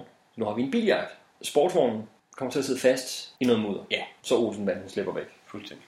For ellers havde de jo ikke chance for at køre fra den sportsvogn. Så det behøver vi ikke at grave mere af. Lad os bare sige, det er det, de gør. Ja. I bilen så skændes de. Egon og Benny, de vil bare afsted. Ja. De har skatten. Lad os bare komme afsted. Men Kjeld, han vil ikke uden Yvonne. Præcis. Det går pludselig op for Kjeld, at de to andre vil tage afsted uden Yvonne og Børge. Det går selvfølgelig ikke. Og det er klart, der er det tydeligt at se på Kjeld. Han bliver for fjamsk. Og det er tydeligt, hvis de når til lufthavnen, så tager Kjeld ikke med. Det er helt tydeligt. Familien er vigtigere for ham end penge. Men det bliver slet ikke aktuelt, for bilen går i stå. Ja. Der er ikke mere benzin på. Men Benny siger, at han har fyldt den helt op. Det vidste han. Ja. Og ikke bare det her klassiske front femmer. Nej. Han har fyldt op. Han har fyldt den helt op. Og de når at sige, at der må være nogen, der har tappet den. I det samme så ankommer... Sjovt nok i det samme ankommer. Kranovnen. Ja. Med Bitterøv. Og Yvonne og Børge. Ja. Tænker man her jo ikke med det samme, at okay, enten så har Rico ramt tanken. Det er ikke sket. Så er der nogen, der har tappet den for benzin. Jamen det er jo Bitterøv. Det er selvfølgelig Madsen, der har bedt Bitterøv om at gøre det. Ja. Bitterøv kom lige herhen. Ja. Det er klart, der har han givet Bitterøv ordren om at lige sørge for, at der ikke er for meget benzin på den bil. Han er en udspekuleret ret. Det er. Bitterøv, han kører ikke til lufthavnen. Nej. Som de til synligheden har bedt ham om. De begynder at dytte og sige, vi skal ind her. Fordi vi ser skiltet mod lufthavnen. Ja. Og det drejer han ikke ned af. Nej. De råber og skriger, men Bitterøv, han sidder bare oppe foran og smiler. Ja. Han kører dem tilbage til Madsen. Ja. Det er så fint. Ja. De skulle jo dele rådet. Ja. Så det står de nu over for Madsen. De kunne ikke bare få lov til at stikke af. Madsen, han foreslår, at han tager guldet. Det kan han nemmere komme af med. Og så kan Olsenbanden beholde pengene. Det ved jeg nu snart ikke, siger Egon, men går alligevel med på det. Ja, han er skeptisk, men han ender med at gå med på den. Og så tager Olsenbanden afsted. Så dukker Karen op hos Mads Fømøre. Ja. Hun siger til ham, at hun gerne vil blive at lave frikadeller. Ja, ganske enkelt. Hun siger jo, at hun har gået på en fin fransk kokkeskole, hvor til han siger, kan du så lave frikadeller? Jo. Så hun lægger op til, at de skal flytte sammen her. Det gør hun jo vel til dels for pengenes skyld. Ja, og så synes jeg også, at vi har set en forbindelse mellem de to. Det er som om... Vi oplevede kemi nok imellem. Ja, hun er jo meget mere ærlig med ham, end hun er med løjtnant for eksempel. Ja. Jeg sidder jo ikke og siger, at hun... Altså, hvis han ikke havde pengene, så havde hun valgt ham også. Det spiller ind, men der er en anden forbindelse. Jeg synes, det er imponerende, jeg var meget glad, fordi faktisk så huskede jeg det, som om, at hun bare blev for pengenes skyld. Det var det, jeg som barn faktisk havde taget med derfra. Når jeg sidder nu som voksen, så tager jeg tilbage på de scener, der har været der igennem og set, at virkelig oplevet meget kemi imellem de to karakterer. At jeg oplevede det rent faktisk som om, at hvis pengene ikke havde været der, ville hun måske alligevel være blevet. Den er i hvert fald i spil. Ja. Det er helt sikkert. Og jamen, det liv, hun har levet, med alle millionærerne dernede, og det lette liv og sådan noget ting. Nu kommer hun hjem, hvor hun hører hjemme hos nogle typer, som måske forstår hende på en anden måde, end de har gjort ude i den store verden. Præcis. Og i særdeleshed ham her, Mads Fømøre. Ja. Og at han så oven i købet så også har fundet generalens skat og har guldet, er jo en dejlig bonus. Ikke? Går det hele jo bare op. Men et dejligt øjeblik. Ja. Men vi får ikke lov til at have det i fred så lang tid, fordi Rico han er der med sin pistol. Nu vil han simpelthen have guldet. Ja. Han siger, det er ked af, Carina, du ved, hvordan det er af sig selv nærmest, ikke? Han har så parkeret han er jo kommet til en gule sportsvogn, som så nu holder parkeret under metalklodsen. Og det ser bedre røv. Ja. Rico han tvinger Karen og Mads til at putte guld i bagagerummet på den gule sportsvogn. Bedre er jo lige ved at komme til at trække i håndtaget, der udløser den her metalklods, da han ser, at Madsen lige pludselig går ind under den og skal lægge guldet ind i bilen, så han holder sig lige i skinnet der et øjeblik. Ikke? Da de er trådt væk derfra, så tager Rico afsked og vender sig om for at gå hen imod sportsvognen. Karen hun spænder ben for ham. Netop. Han falder, og samtidig kan Bedrov ikke længere holde fingrene fra udløseren, så han udløser metalpladen, smadrer bilen. Den smukke gule sportsvogn, Ja. Rico han springer op og peger pistolen hen imod Karen og Mads Femøre, men pistolen har så også været inde under. Den er så helt fladmast nu, ikke? For den har også været inde under den her. Den rammer nemlig ind. Ja. Og det er det her billede, hvor man godt kan se, at Willy Ratnov, Rico der, ikke er livsfarligt tæt på den her metalblok, men det er ikke dårligt løst. Nej, det er stadig godt løst, men det er dog alligevel. Det er mere. Ja. Den scene, vi har set før, hvor de tre er tæt på at blive slået ihjel, det ser helt vildt ud. Ikke? Ja. Altså, her kan vi godt se det, men jeg synes, det er en fair løsning. Og jeg synes, klippet ned bagefter, hvor han så ligger med pistolen inde under blokken, er godt løst. Altså, det er fint. Det synes jeg. Karen, hun siger, at Mads han skal stikke ham penge til en togbillet. Så siger han jo den fantastiske replik, som har hængt ved mig igennem hele mit liv, og som jeg gladeligt fyrer af, når der er nogen, der beder mig om at betale for et eller andet, eller lægge ud og sådan ting. Du blev mig vist lidt dyr i bekendtskab. Du bliver mig vist lidt dyr i bekendtskab. Præcis. Som jeg bare synes er en fantastisk replik, og det er en fantastisk måde at runde de to karakterer af på. Fuldstændig. Så ja, top notch, top karakter til det. Men det betyder her, at Karen og Mads Femøre og Bedrøv, de ender med guld. Ja. De ender med naziskatten. Det gør de. Eller halvdelen. De skal selvfølgelig lige grave den ud af den smadrede bil, men det skulle nok kunne lade sig gøre. Ja, må ikke det kunne lade sig gøre. Med det udstyr, han har. Ja. Så det ender jo lykkeligt for dem. Det gør det. Vi har nogle andre, vi lige skal have afviklet, fordi i byen, vi er stadig. Nu er jeg faktisk ret sikker på, at vi er i Thisted. Vi er i Thisted, så nu er vi kommet til Storbyen. Sparkassen Thy, han går ind i, for jeg har været i den sparkasse i Thisted. Det er i Thisted. Om det stadig skal forestille, at vi er i Haverslev, eller det ved jeg ikke. Jeg oplever det som om, at det er en større by, end vi har været i. Det ser lidt sådan ud. Så de er nok også taget til Thisted i historien. For alt det, man normalt tager pis på, at Thisted, det er end of the road i Danmark. Man kan ikke komme længere væk. Så er det faktisk her i Olsenbanden i Jylland, der kommer vi tættere på civilisationen ind til storbyen Thisted. Hvilket er lidt sjovt, fordi jeg husker en enkelt replik fra Olsenbanden nummer 14, den fra 98. Ja. Hvor der er en politichef, der truer med at sende, eller også er det måske Bjørn Vald Boelsen i en af hans bagmandsroller, hvor han truer med at sende en eller anden til Thisted, fordi det er jo den anden ende af verden. Og der er det selvfølgelig lidt sjovt, at de så rent faktisk i Olsenbanden Jylland er i Thisted. Der har vi været i Thisted her, og ved, at man kan komme endnu længere ud. Så der er en sjov lille link, om det har været med meningen, når vi når frem der til Olsenbanden nummer 14, det ved jeg ikke. Men det er der lidt pudsigt. Det er sjovt. Men jeg synes bare, at man omtaler jo ofte det med at blive udstationeret i Thisted. Hvad end det er for politiet, eller det er sygeplejersker, eller hvem end det er, der bliver sendt til Thisted, så er det ligesom det længste sted, man kan komme væk og blive udstationeret. Det er det værste sted at komme ind. Undskyld folk på Thisted. Men I ved det jo godt. Jeg tror også, det skal jeg lige gå med på, det var ikke Morsingboen, der sagde det. Det er muligt, at Morsingboen han er enig, men han holder tand for tunge lige nu i hvert fald. Og jeg fra Thisted, I ved jo godt, at en person fra Mors er enig. Men vi er inde i storbyen Thisted. Ja. De har købt lavkage. Ja, de sidder på et konditori lige over for banken, ser det ud til. Og Kjeld er jo i hopla humør, fordi han får lov til at spise flødeskumskage, og det er jo helt fantastisk. Jamen det er så dejligt. Ja. Den eneste, der ikke er der, det er Egon, fordi han er på vej i sparkassen. Han er i sparkassen for at få vekslet pengene. Ja, det er jo dollars og nazi Deutschmark og alt hvad præcis. Ja. Benny han stikker Børge en $100 seddel. Ja. Fordi Børge siger, må han ikke også få noget? Må jeg ikke også få nogle penge? Ja. Så får han en $100 seddel. Ja. Så hælder Børge sodavand ud over den. Det ser ud som om han vælter det, men er det ikke med vilje? Det kunne det godt være, fordi Det bør og hans replik bekræfter lidt, at det nok bare lidt med vilje, han kom til at gøre det. Han hælder sodavand ud over den, og så går Yvonne i gang med at tørre sæden af, og så går alt sværten af. Ja. Og så siger Børge, jeg tænkte nok, de er falske. Så han vidste, altså han havde en formodning om, at de nok godt kunne være falske, de her sedler. Samtidig så ser vi, at der udenfor er der politi med fuld udrykning, der kører forbi konditoriet hen mod sparekassen. Ja. Så vi ved godt, okay, i banken kunne man heller ikke... de har opdaget det samme. Ja. De har opdaget det samme, så politiet er der efter Egon. Så klipper vi til Yvonne, Børge, Kjeld og Benny, som sidder i toget på vej hjem. Der er egentlig lidt trist stemning, men man kan også se på Yvonne, hun er egentlig også meget glad for, at de skal hjem.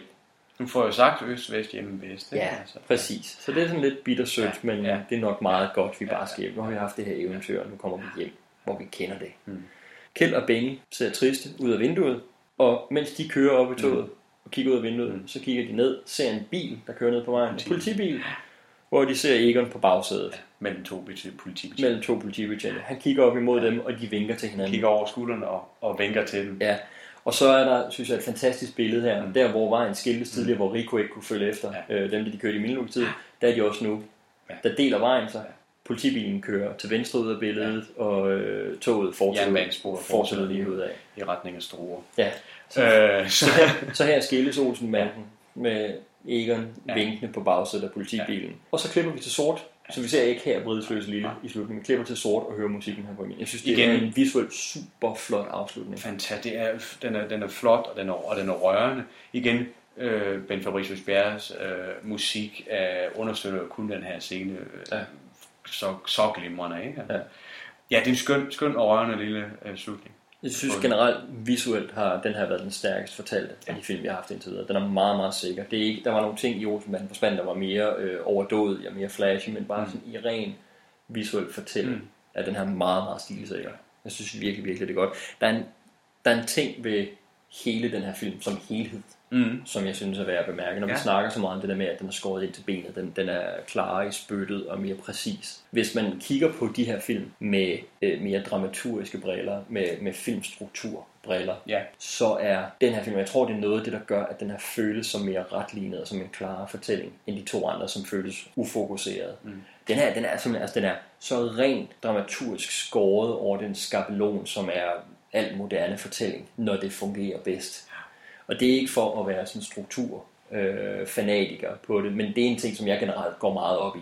Det er ikke det, en film står og falder med. Altså hvis man nyder en film, og den fungerer, og strukturen er, som vinden blæser, og der ikke er nogen, dem der har lavet filmen, ikke har tænkt over det, fint nok, så er det jo det. Det må altid være det vigtigste. En film kan også godt være stramt struktureret, og så være utroligt dårlig, fordi den bare er dårligt udført. Ja. Men der er simpelthen noget i de fortællemidler, der ligger i dramaturgien. Og den her, den er helt sådan skåret op i nogle meget klare sekvenser. 8 meget klare sekvenser af nogenlunde lige længde.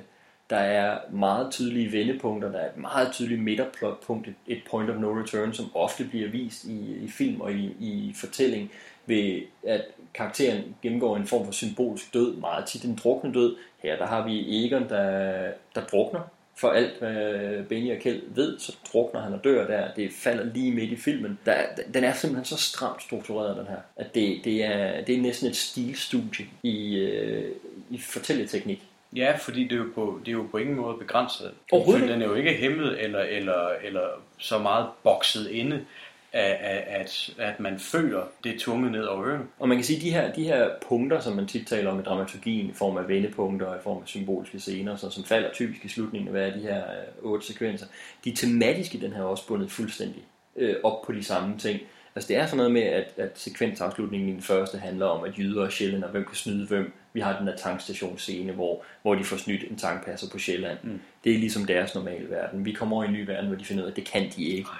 Vi har et vendepunkt, hvor Olsenbanden vælger at skulle blende ind imellem jyderne og tænker, det kan vi godt, vi kan sagtens klare på den her måde. Det er vores nye plan.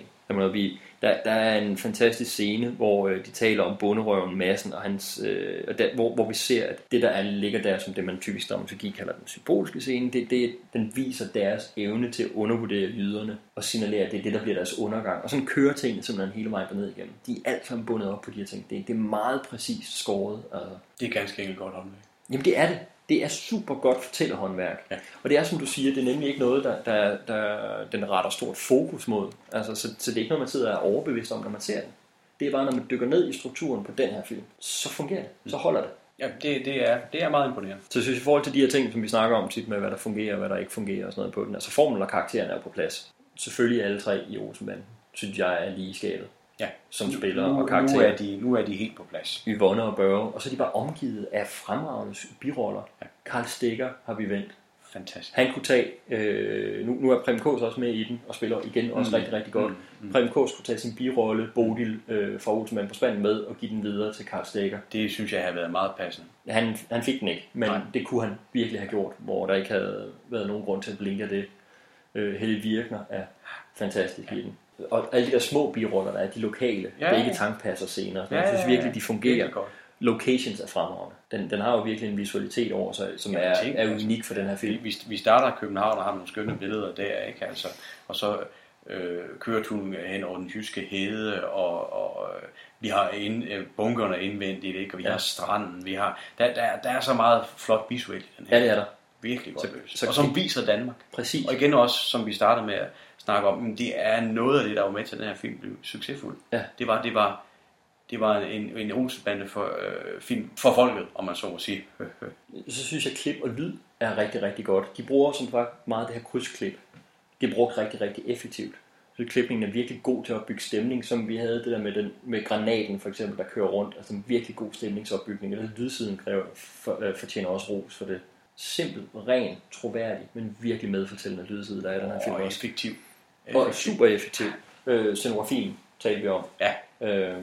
Bare igen stor ros til Henning Bahs. Altså, den mand var fantastisk. Altså.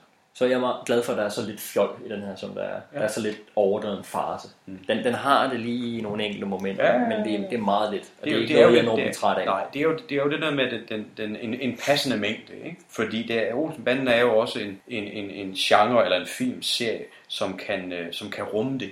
Men jo selvfølgelig til en vis grænse, ikke? Og den byder på så godt et manuskript. Jeg synes ikke bare strukturen i det, men replikkerne i det. Altså det er virkelig velskrevet dialog, der er her i. Miljøet, som vi skildrer, det kunne så nemt være karikeret, og vil typisk blive lavet virkelig, virkelig plat og karikeret og fjollet. Og hvis man satte sig ned og så på stort set, hvad der er kommet efterfølgende af dansk film, der behandler nogle ydermiljøer, så bliver det jo netop som regel gjort virkelig, virkelig fjollet og dumme. Ja. Det gør den ikke her.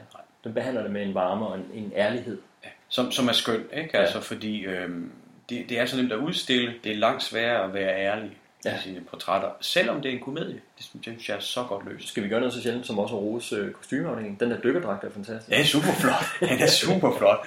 Altså, også bare rose dem for de Olsenbanden kostymer, som de nu har brugt i tre film. Ja. Det er jo skide godt.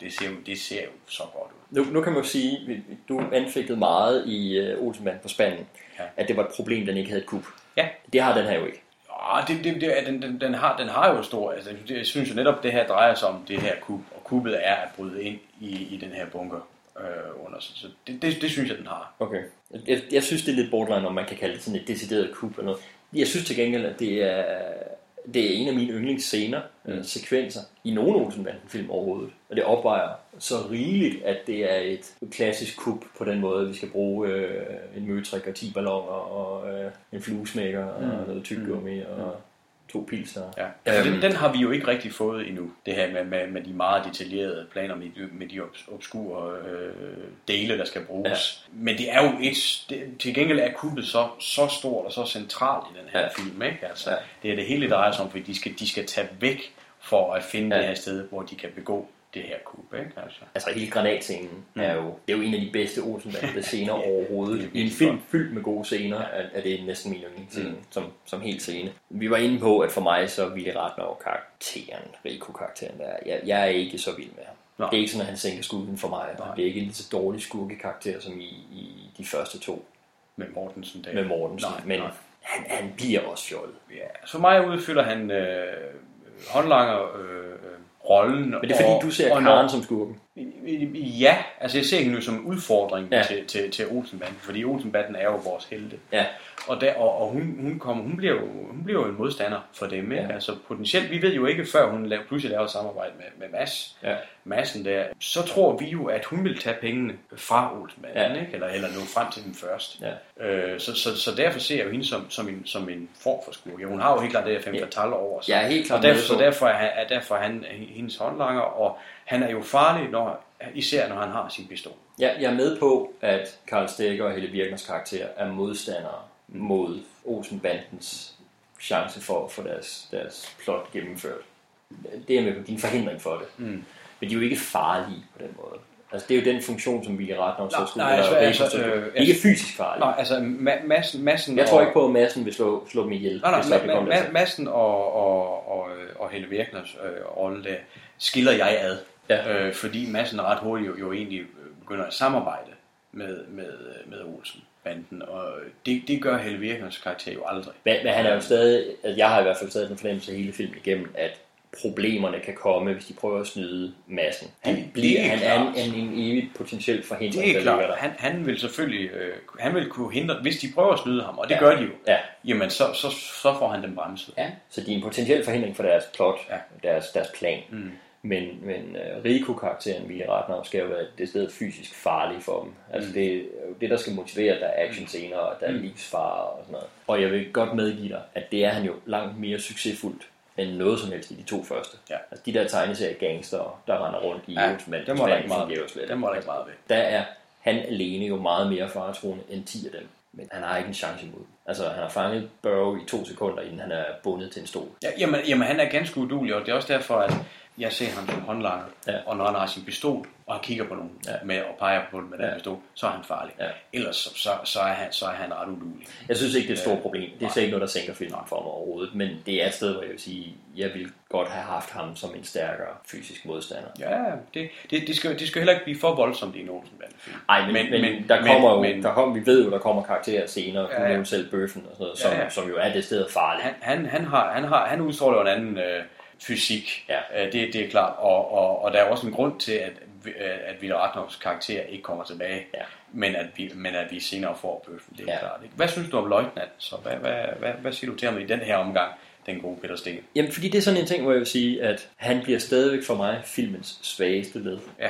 Havde han været som den her karakter, og med den her måde fungerer på i de 2 første, havde jeg ikke set ham som et svagt led der, fordi så har der været ting, der har været så meget dårligere, eller mere irriterende. At der ville, sådan som han er nu, ville han være sluppet afsted med et fripas, fordi der var andre ting, der var værre. Så det er egentlig som sådan okay og lidt sjovt. Men han kommer stadig for mig til så at stå ud som, altså sådan er det jo, altså selv i det bedste, så er der sikkert noget i det, der skiller sig ud som det mindst gode, og det er stadigvæk ham for mig. Ja.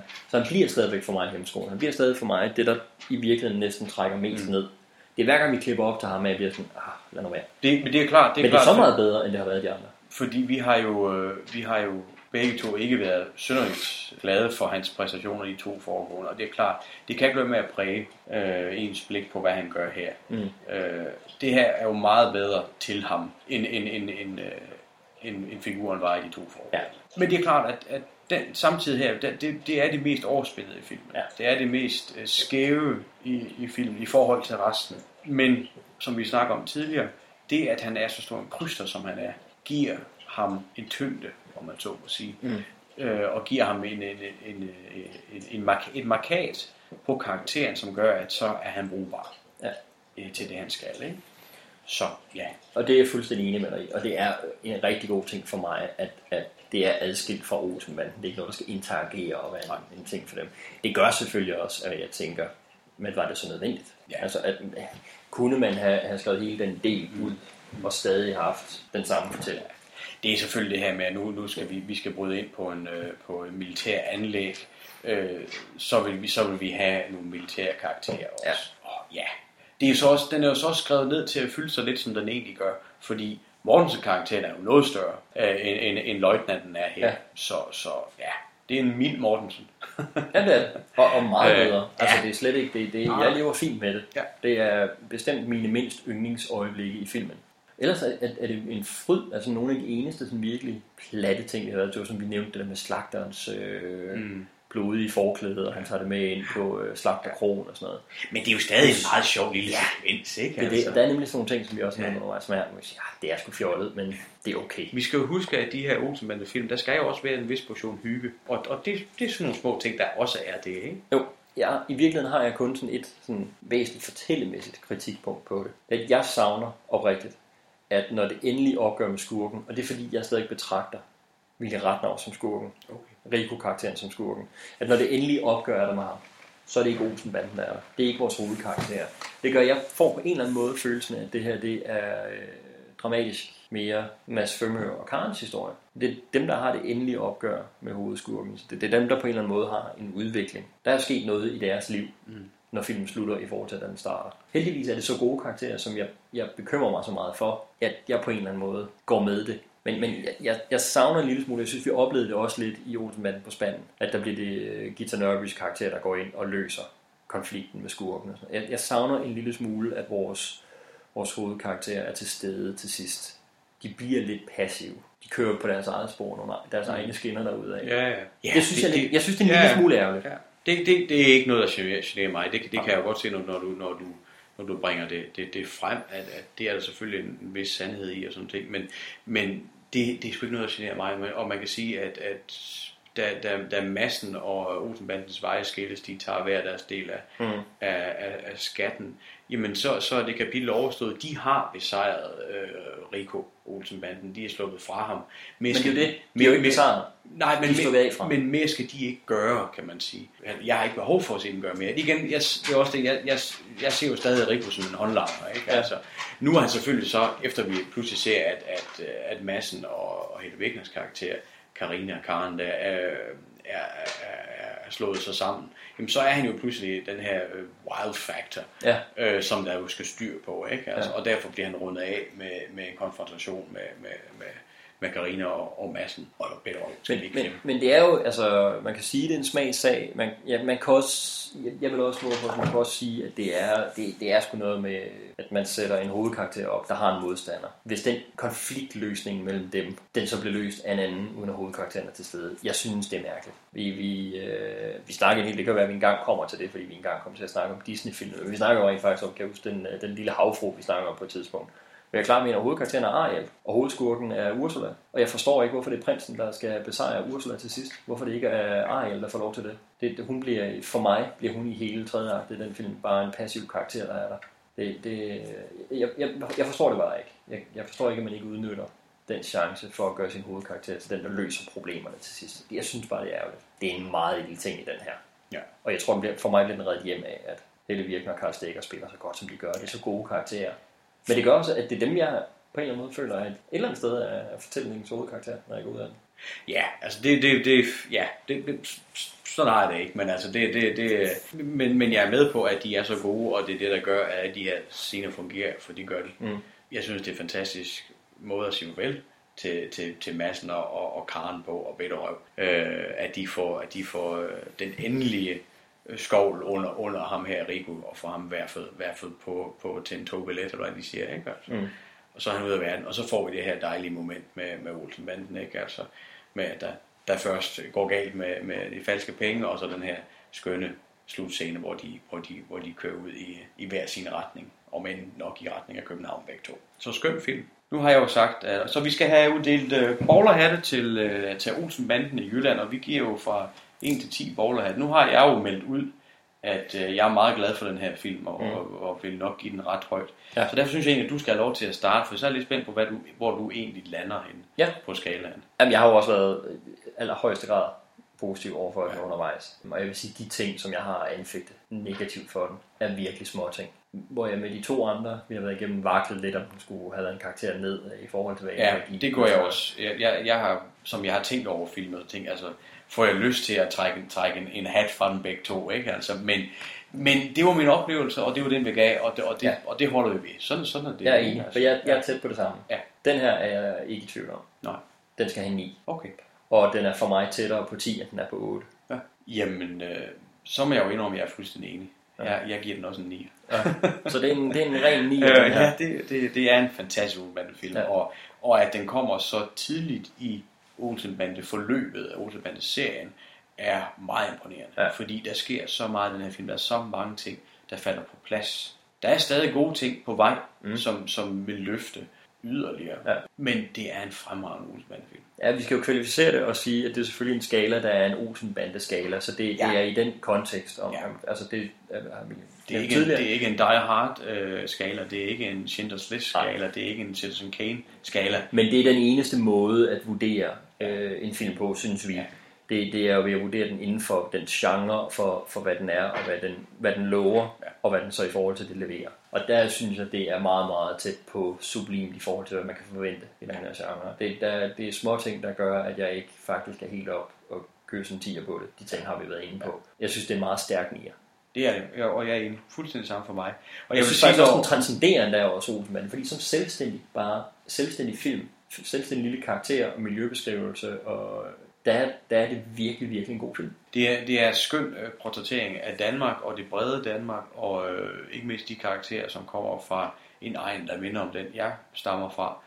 Og de er lavet så ærlige og så ægte og så hjertevarme, som de nu er, samtidig med at de er tilbageholdende mennesker. Men som er sluge, og som ikke er helt så nemmere narre, som man måske andre tror, selvom man har et bredere ordforråd, og man er hurtigere i replikken. Og så vil jeg sige med den her film, ikke? Når vi når til enden med alle de her Olsen-bande-film, hvis vi så skal sige, jamen de her 3 Olsen-bande-film er de 3 Olsen-bande-film, du skal se. Der er jeg ganske overbevist om, at Olsen-bande i Jylland bliver en af de 3. Jeg vil også blive meget, meget overrasket. Positivt overrasket, men meget overrasket, hvis det er, at den ikke ender i min top 3. Så det må sige gennemsnitligt 9. Det må vi ganske enige om. Vi skal lige have kigget på filmens plakat, som vi også har gjort med de 2 første. Ja, frem med den, Søren. Og det er jo... det er en podcast, det her. Jeg hiver en bog frem med et billede af plakaten, skal jeg lige gøre opmærksom på. Ja. Vi får den første Olsen-bande-plakat, hvor der har det her klassiske, karikerede, tegnede stil. Det var det, du snakkede om, at Olsen-banden på spanden retroaktivt har fået til videocoveret og sådan en karikaturtegning. Ja. Det er sådan, jeg har forstået det i hvert fald. Og den hedder Olsen-banden i Jylland. Overskriften på den ganske enkelt. Vi har den lille firkant i hjørnet, hvor den sorte Olsen-banden silhuet er på. Fra den første plakat. Fra den allerførste plakat, ja. Ellers er det jo så et billede af Jylland, som jeg jo altid synes ligner den her forkølede nisse, med nissehuen og dryppet næse og så videre, ikke? Men på Jylland, jamen der står Yvonne så i den fine kjole, og Kjeld kører i den lille sporvogn, eller skyder den lille togvogn. Egon står og ser smart ud. Benny kommer løbe med en spade på nakken. Vi har den dykkerdragten bliver vist.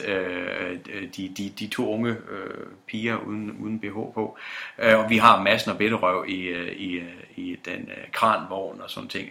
Og så har vi Willy Ratnau, der er bagbundet, og det må jo så være den scene med Børge. Børge ser vi ikke på den. Nej, men vi ser ikke Børge, og så synes jeg, det er værd at lægge mærke til, at der er en anden væsentlig ting, vi ikke ser. Ja, vi har ikke Helle Virkner med.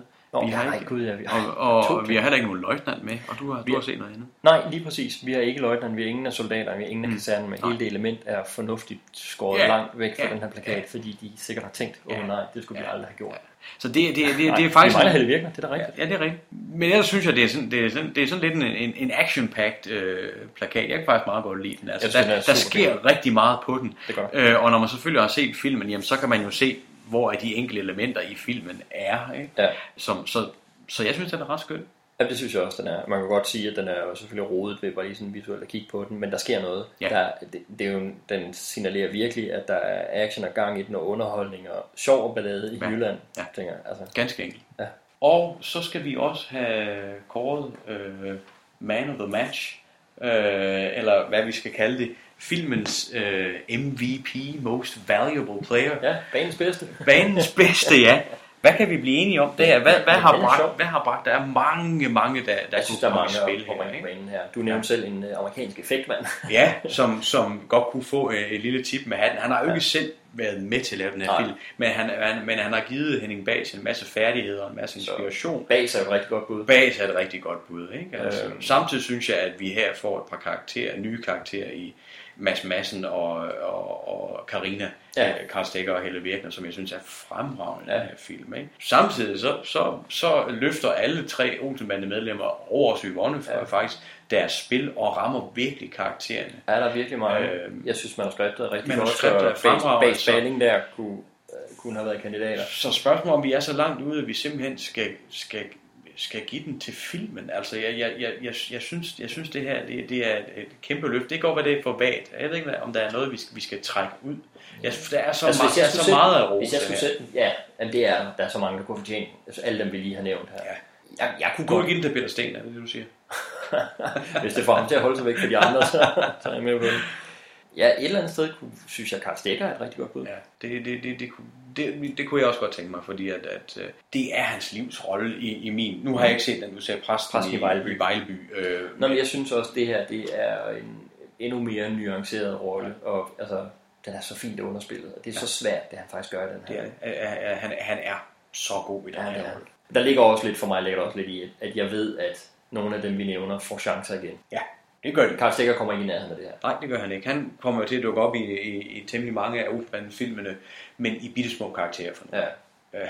Der kommer ikke en ny Mads Madsen til ham. Desværre. Nej. Til gengæld er den her perfekt. Så det er også nu, vi har muligheden for at give ham en MVP award. Ja.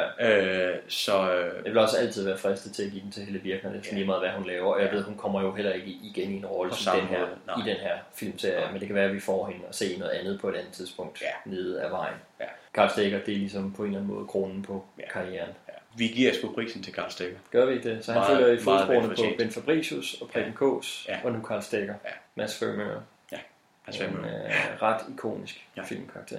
Ret glemt, når man taler sådan store danske filmkarakterer, men jeg synes, han hører hjemme på den liste. Ja, det er fremragende, det han gør. Ja. Ganske enkelt. Så slutteligt har vi jo haft det her lille ting med, at jeg har prøvet at finde det, jeg synes er den sjoveste replik i serien. For at slutte positivt af. Fuldstændig, ikke? Og vi kom lidt ind på det tidligere i podcasten for 3-4 timer siden. Vi har en sekvens, hvor Willy Ratnaus Rico er taget ud for at charme sig ind på Yvonne, for at finde ud af, hvad der foregår med den her Olsen-banden. Så han er nede og banker på hos det lille sommerhus, de har lejet af Mads Madsen. Hun lukker døren op, og der står Rico i bedste charmeur med charmekluden og brillerne og den meget solbrændte hud og alt det der, ikke? Og ser rigtig fancy ud. Hvortil Yvonne jo ganske enkelt siger, kommer de fra Jehovas vidner? For det har altså slet ingen interesse. At vi er medlemmer af Socialdemokratiet og stemmer altid på liste C. Farvel. Og så lukker hun døren. det er helt fantastisk, og det er helt sort, og det er så skønt, og hun leverer det simpelthen så godt. Meget bedre, end jeg lige gjorde. Men det er fremragende. Og så lukker hun døren i snuden på den her charmeur, der tror, han kan lægge dem alle sammen ned. Men Yvonne? Nej. Hun lever i sin egen Yvonne-verden. Ganske enkelt. Og det er også det, der som understreger lidt det, jeg sagde tidligere med, at Yvonne har kæld. Hun ser ikke sådan en mand. Hun kunne nemmere, hvis det endelig var, falde for en bitterøv, som er en sød og charmerende. Ligesom hendes mand jo egentlig også er. Ja. Men ham her, det kan hun ikke. Hun aner, hvad er han for en type, altså. Er det en Jehovas vidner? Ja. Det har altså ingen interesse vel, altså.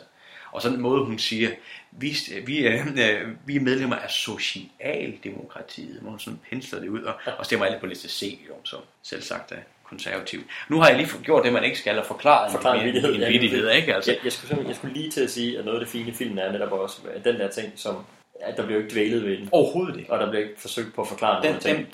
Den bliver bare fyret af som en svage, der nærmest fra. Nu dvæler vi så ved den og forklarer. Ja. Men den fungerer jo ikke. Det er virkelig. Det er fantastisk, og det kan vi jo også klippe i det her, hvis det er det. Nej, det er godt. Det her, det kommer med. Ja.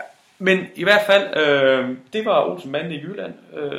Olsen-banden film nummer 3, som jo havde premiere den 8. oktober 1971. Vi har rundet den af. Vi har fået snakket om mangt og meget, og håber, I har været underholdt af det.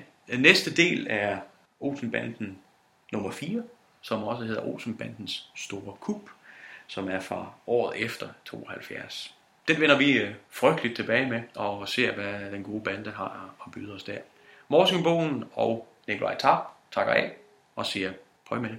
Okay, kom så, Kjeld. Hvad er det? Skal vi hjem nu? Nej! Vi skal ikke hjem! Vi skal videre!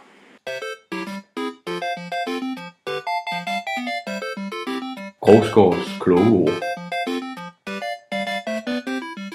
Rasmus, velkommen tilbage. Så er det Olsenbanden i Jylland. Ja. Jeg er så spændt på dine kloge ord om den film, hvor de fleste jo taler om, at nu rammer Olsenbanden deres stride. Nu kører det. Jeg er også spændt på kloge ord. Det er jo meget forpligtende at få sådan en titel. Ja, ikke? Grovsgaards kloge ord. Det er et stort pres. Ja. Ej, man kan jo sige, at det interessante ved, netop som du siger, ved Olsenbanden nummer 3 i Jylland, er, at de fleste mener, at det er her, man i serien finder den rette løbebane. Figurerne finder sig selv, og det er jo egentlig meget sjovt, at de skal til Jylland for at gøre det. Fordi det er den eneste gang, en af de eneste gange, at de sådan permanent gennem hele filmen er ude af deres Valby-element. Ikke? Og det er jo helt klart det, der også skiller den film ud Men fra de andre. Man er nødt til at tage til Vestkysten for at finde sig selv. Ja. Og så var vi jo glade for, at der endelig var en titel, der rent faktisk beskriver, hvad der sker i filmen. Lige præcis. Fordi vi har mange af de her generiske Olsenbanden titler, som er så lidt om de er på spanden, om de går amok, store kup. Ja. Det kunne jo passe på dem alle sammen. Ja, netop. Stort set. I Jylland, det er ret konkret. Ja, det kan ikke være så mange af de andre film. Nej, det kan det sgu ikke. Og det er en rigtig fin film i rækken, synes jeg. Her møder vi jo Preben Kaas igen. Mm-hmm. Man har jo sikkert ville høste succesen af, at han var så stor en succes i toeren og fik sin Bodil-pris for Dynamit-Harry-rollen. Så kan man så undre sig over, hvorfor man ikke har valgt at fortsætte Dynamit-Harry-rollen. Men man lader ham genopstå som Bitterrøv, som er en stum mand, der smadrer biler. Ja. Og i starten tror man ikke, han er særlig begavet, men det viser sig måske til sidst et enkelt blik fra ham, at han har regnet ud, hvordan det hele hænger sammen. Ja, lige præcis. Når han ikke kører dem til lufthavnen, men kører dem tilbage til ophuggerpladsen, ikke? Mads Madsen. Ja. Så han er også sådan en figur, der står stærkt på nethinden, på trods af 0 replikker i den film. Yvonne bliver også mere Yvonne i den her film. Det bliver hun endnu mere i nogle af de senere film, vil jeg sige. Hun er stadig meget ung kvinde, lidt piget i de første film, og så bliver hun en kvinde, en dame senere. Ja. Det er sådan min beskrivelse af, hvad der sker med hende. Ikke? Men altså her, der sker nye ting med hende. Og, hun har en lille fløjt kørende med Bitterrøv. Ja, det har han sætter noget i gang. Altså, det kan man jo også se på Yvonne, som man jo kan snakke om i timevis, at der er der noget seksualitet, der ikke rigtig får lov til at udfolde sig der. Som man jo også ser, så snart Egon i en senere film meget påvirket, begynder at flirte med hende, så råber hun jo om hjælp, og hun vil ikke have det, men hun spiller det på en måde, så man kan se, det vil jo måske egentlig godt, ikke nødvendigvis fra ham, men bare fra en eller anden. Ja, lige præcis. Fordi Kjeld er måske ikke det store vilddyr. Han bliver jo nærmere kaldt et bløddyr, så om der er noget der, så må vi se. Han er bløddyr, ja. Så at Bitterrøv vil lade hende smadre en bil, det tror jeg giver hende, der er noget, der kilder der, som hun ikke har oplevet længe. Så er vi jo i den her film også, hvis vi skal snakke om MVP'en, vores fidus Bamse. Ja. Har vi jo simpelthen givet til Karl Stikkers. Det tænker jeg Madsen. Det tænker jeg nok, ja. Som for mig i hvert fald står som en meget, meget klassisk figur i den her film, og jeg synes, Karl Stikkers portrættering af den her meget sindige snu vestjyde er spot on, altså lige præcis som nogle af de typer, jeg lidt kender der, hvor jeg kommer fra, hvor jeg kommer fra et område i nærheden, ikke? Ja. Der er navnet Morsingbogen, som jeg jo hedder på den her podcast. Okay, ja. Jo, og han skildrer på en fin måde en nærighed, som jeg synes er så gnier, nusset lidt, en rigtig snyder, ikke? Men som jo høster frugten af at være det, og en samvittighed, det er slet ikke noget, han arbejder med dårlig samvittighed. Og det er meget, meget fint lavet, fordi det er så underspillet. Ja. Og man må jo sige, at i Olsenbanden, der er det meget store penselstrøg i måden at spille på. Ikke? selvom vi er inde i nærbilledet, så er der nogle kæmpe reaktioner fra alle medvirkende, som egentlig er meget mere teateragtige end filmagtige. Og man kan sige, at Karl Stikker laver her en figur, som er meget filmagtig. Ja. Det er rigtigt, det er meget sådan subtilt og underspillet. Ja, det er det. Det er meget vestjysk. Ja. På alle punkter. Og man kan sige, det var han jo også mester i det hele taget. Det er sjældent, Karl Stikker overspiller vildt. Ja. Man kan godt nævne eksempler på det, også i senere Olsen-banden-film. Men den der ro, han besad, den passede perfekt til den rolle der. Ja. Ej, han ender med, i mine øjne, han scorer Helle Virkner til sidst. Han scorer Helle Virkner. Det skal du meget godt gøre. Jeg skal ikke nævne det rent bitter. Kan man slet ikke have. Det skal du meget godt gå, sådan en sindig vestjysk købmand. Ja. Mads Femøre. Ja. Også et godt navn at finde på sin figur. Ja. Mads Femøre. Det siger jo alt. Det siger alt. Ja. Hver Femøre bliver vendt. Ja, lige præcis. Mangel på regnskab. Så vi er ret enige om, den her, den står sådan relativt højt. Den er i hvert fald på den positive vægtskål i Olsen-banden. Uveren. Ja. Den har set i mine øjne, altså jeg vil sige, hvis man nu starter med at se den, så er det en rigtig, rigtig god film. Men når man ved, hvad for nogle genialt udtænkte kub, der kommer i de senere film, så noget med altså helt Storm P-agtige løsninger med hvad ved jeg, hvordan en knagerække kan spille ind i et kub, hvor man skal stjæle et tog, som senere skal stjæle guldbar og så videre. Ikke? Altså alle de der små geniale ting, dem er der ikke så mange af endnu. Nej. Her der er det meget konkret med, at der ligger en skat begravet. Vi skal dykke ned til et sted, hvor man så kan sprænge et hul i en væg. Ja. Der er ikke så meget af de der små, spidsfindige planlægningsgenialiteter. Egons geniale kub, den store onde bagmand. Jo, så kommer der en gangster Willy Ratnau. Og et billede af Hitler. Ja, okay. Det var en helt stor onde bagmand.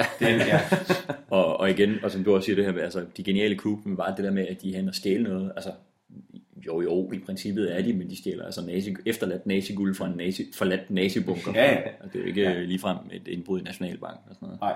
Så der er det rigtigt, der er en masse sådan Olsen-banden sådan ting og facetter, som ikke er der endnu. Der er ikke hele politivinkelen på det. Altså, vi er ikke begyndt at være på besøg på Politigården endnu. Overhovedet ikke.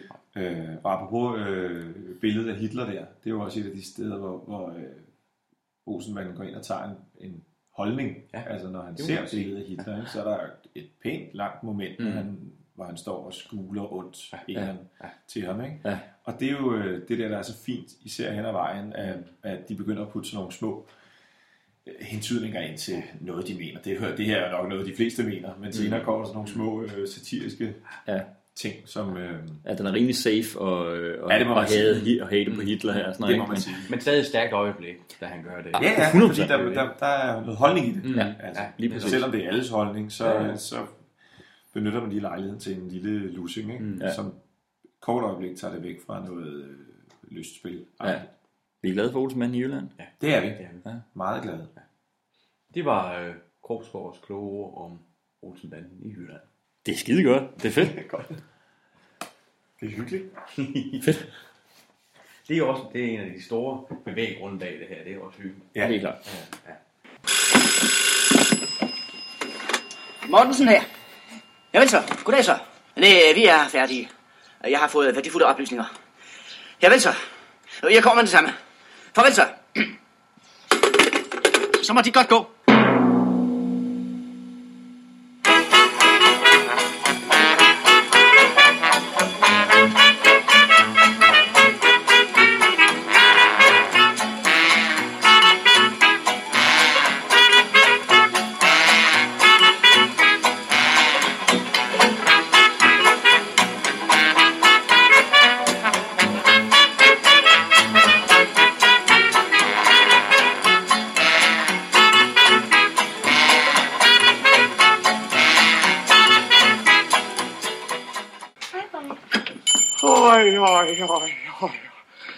Sikken sag.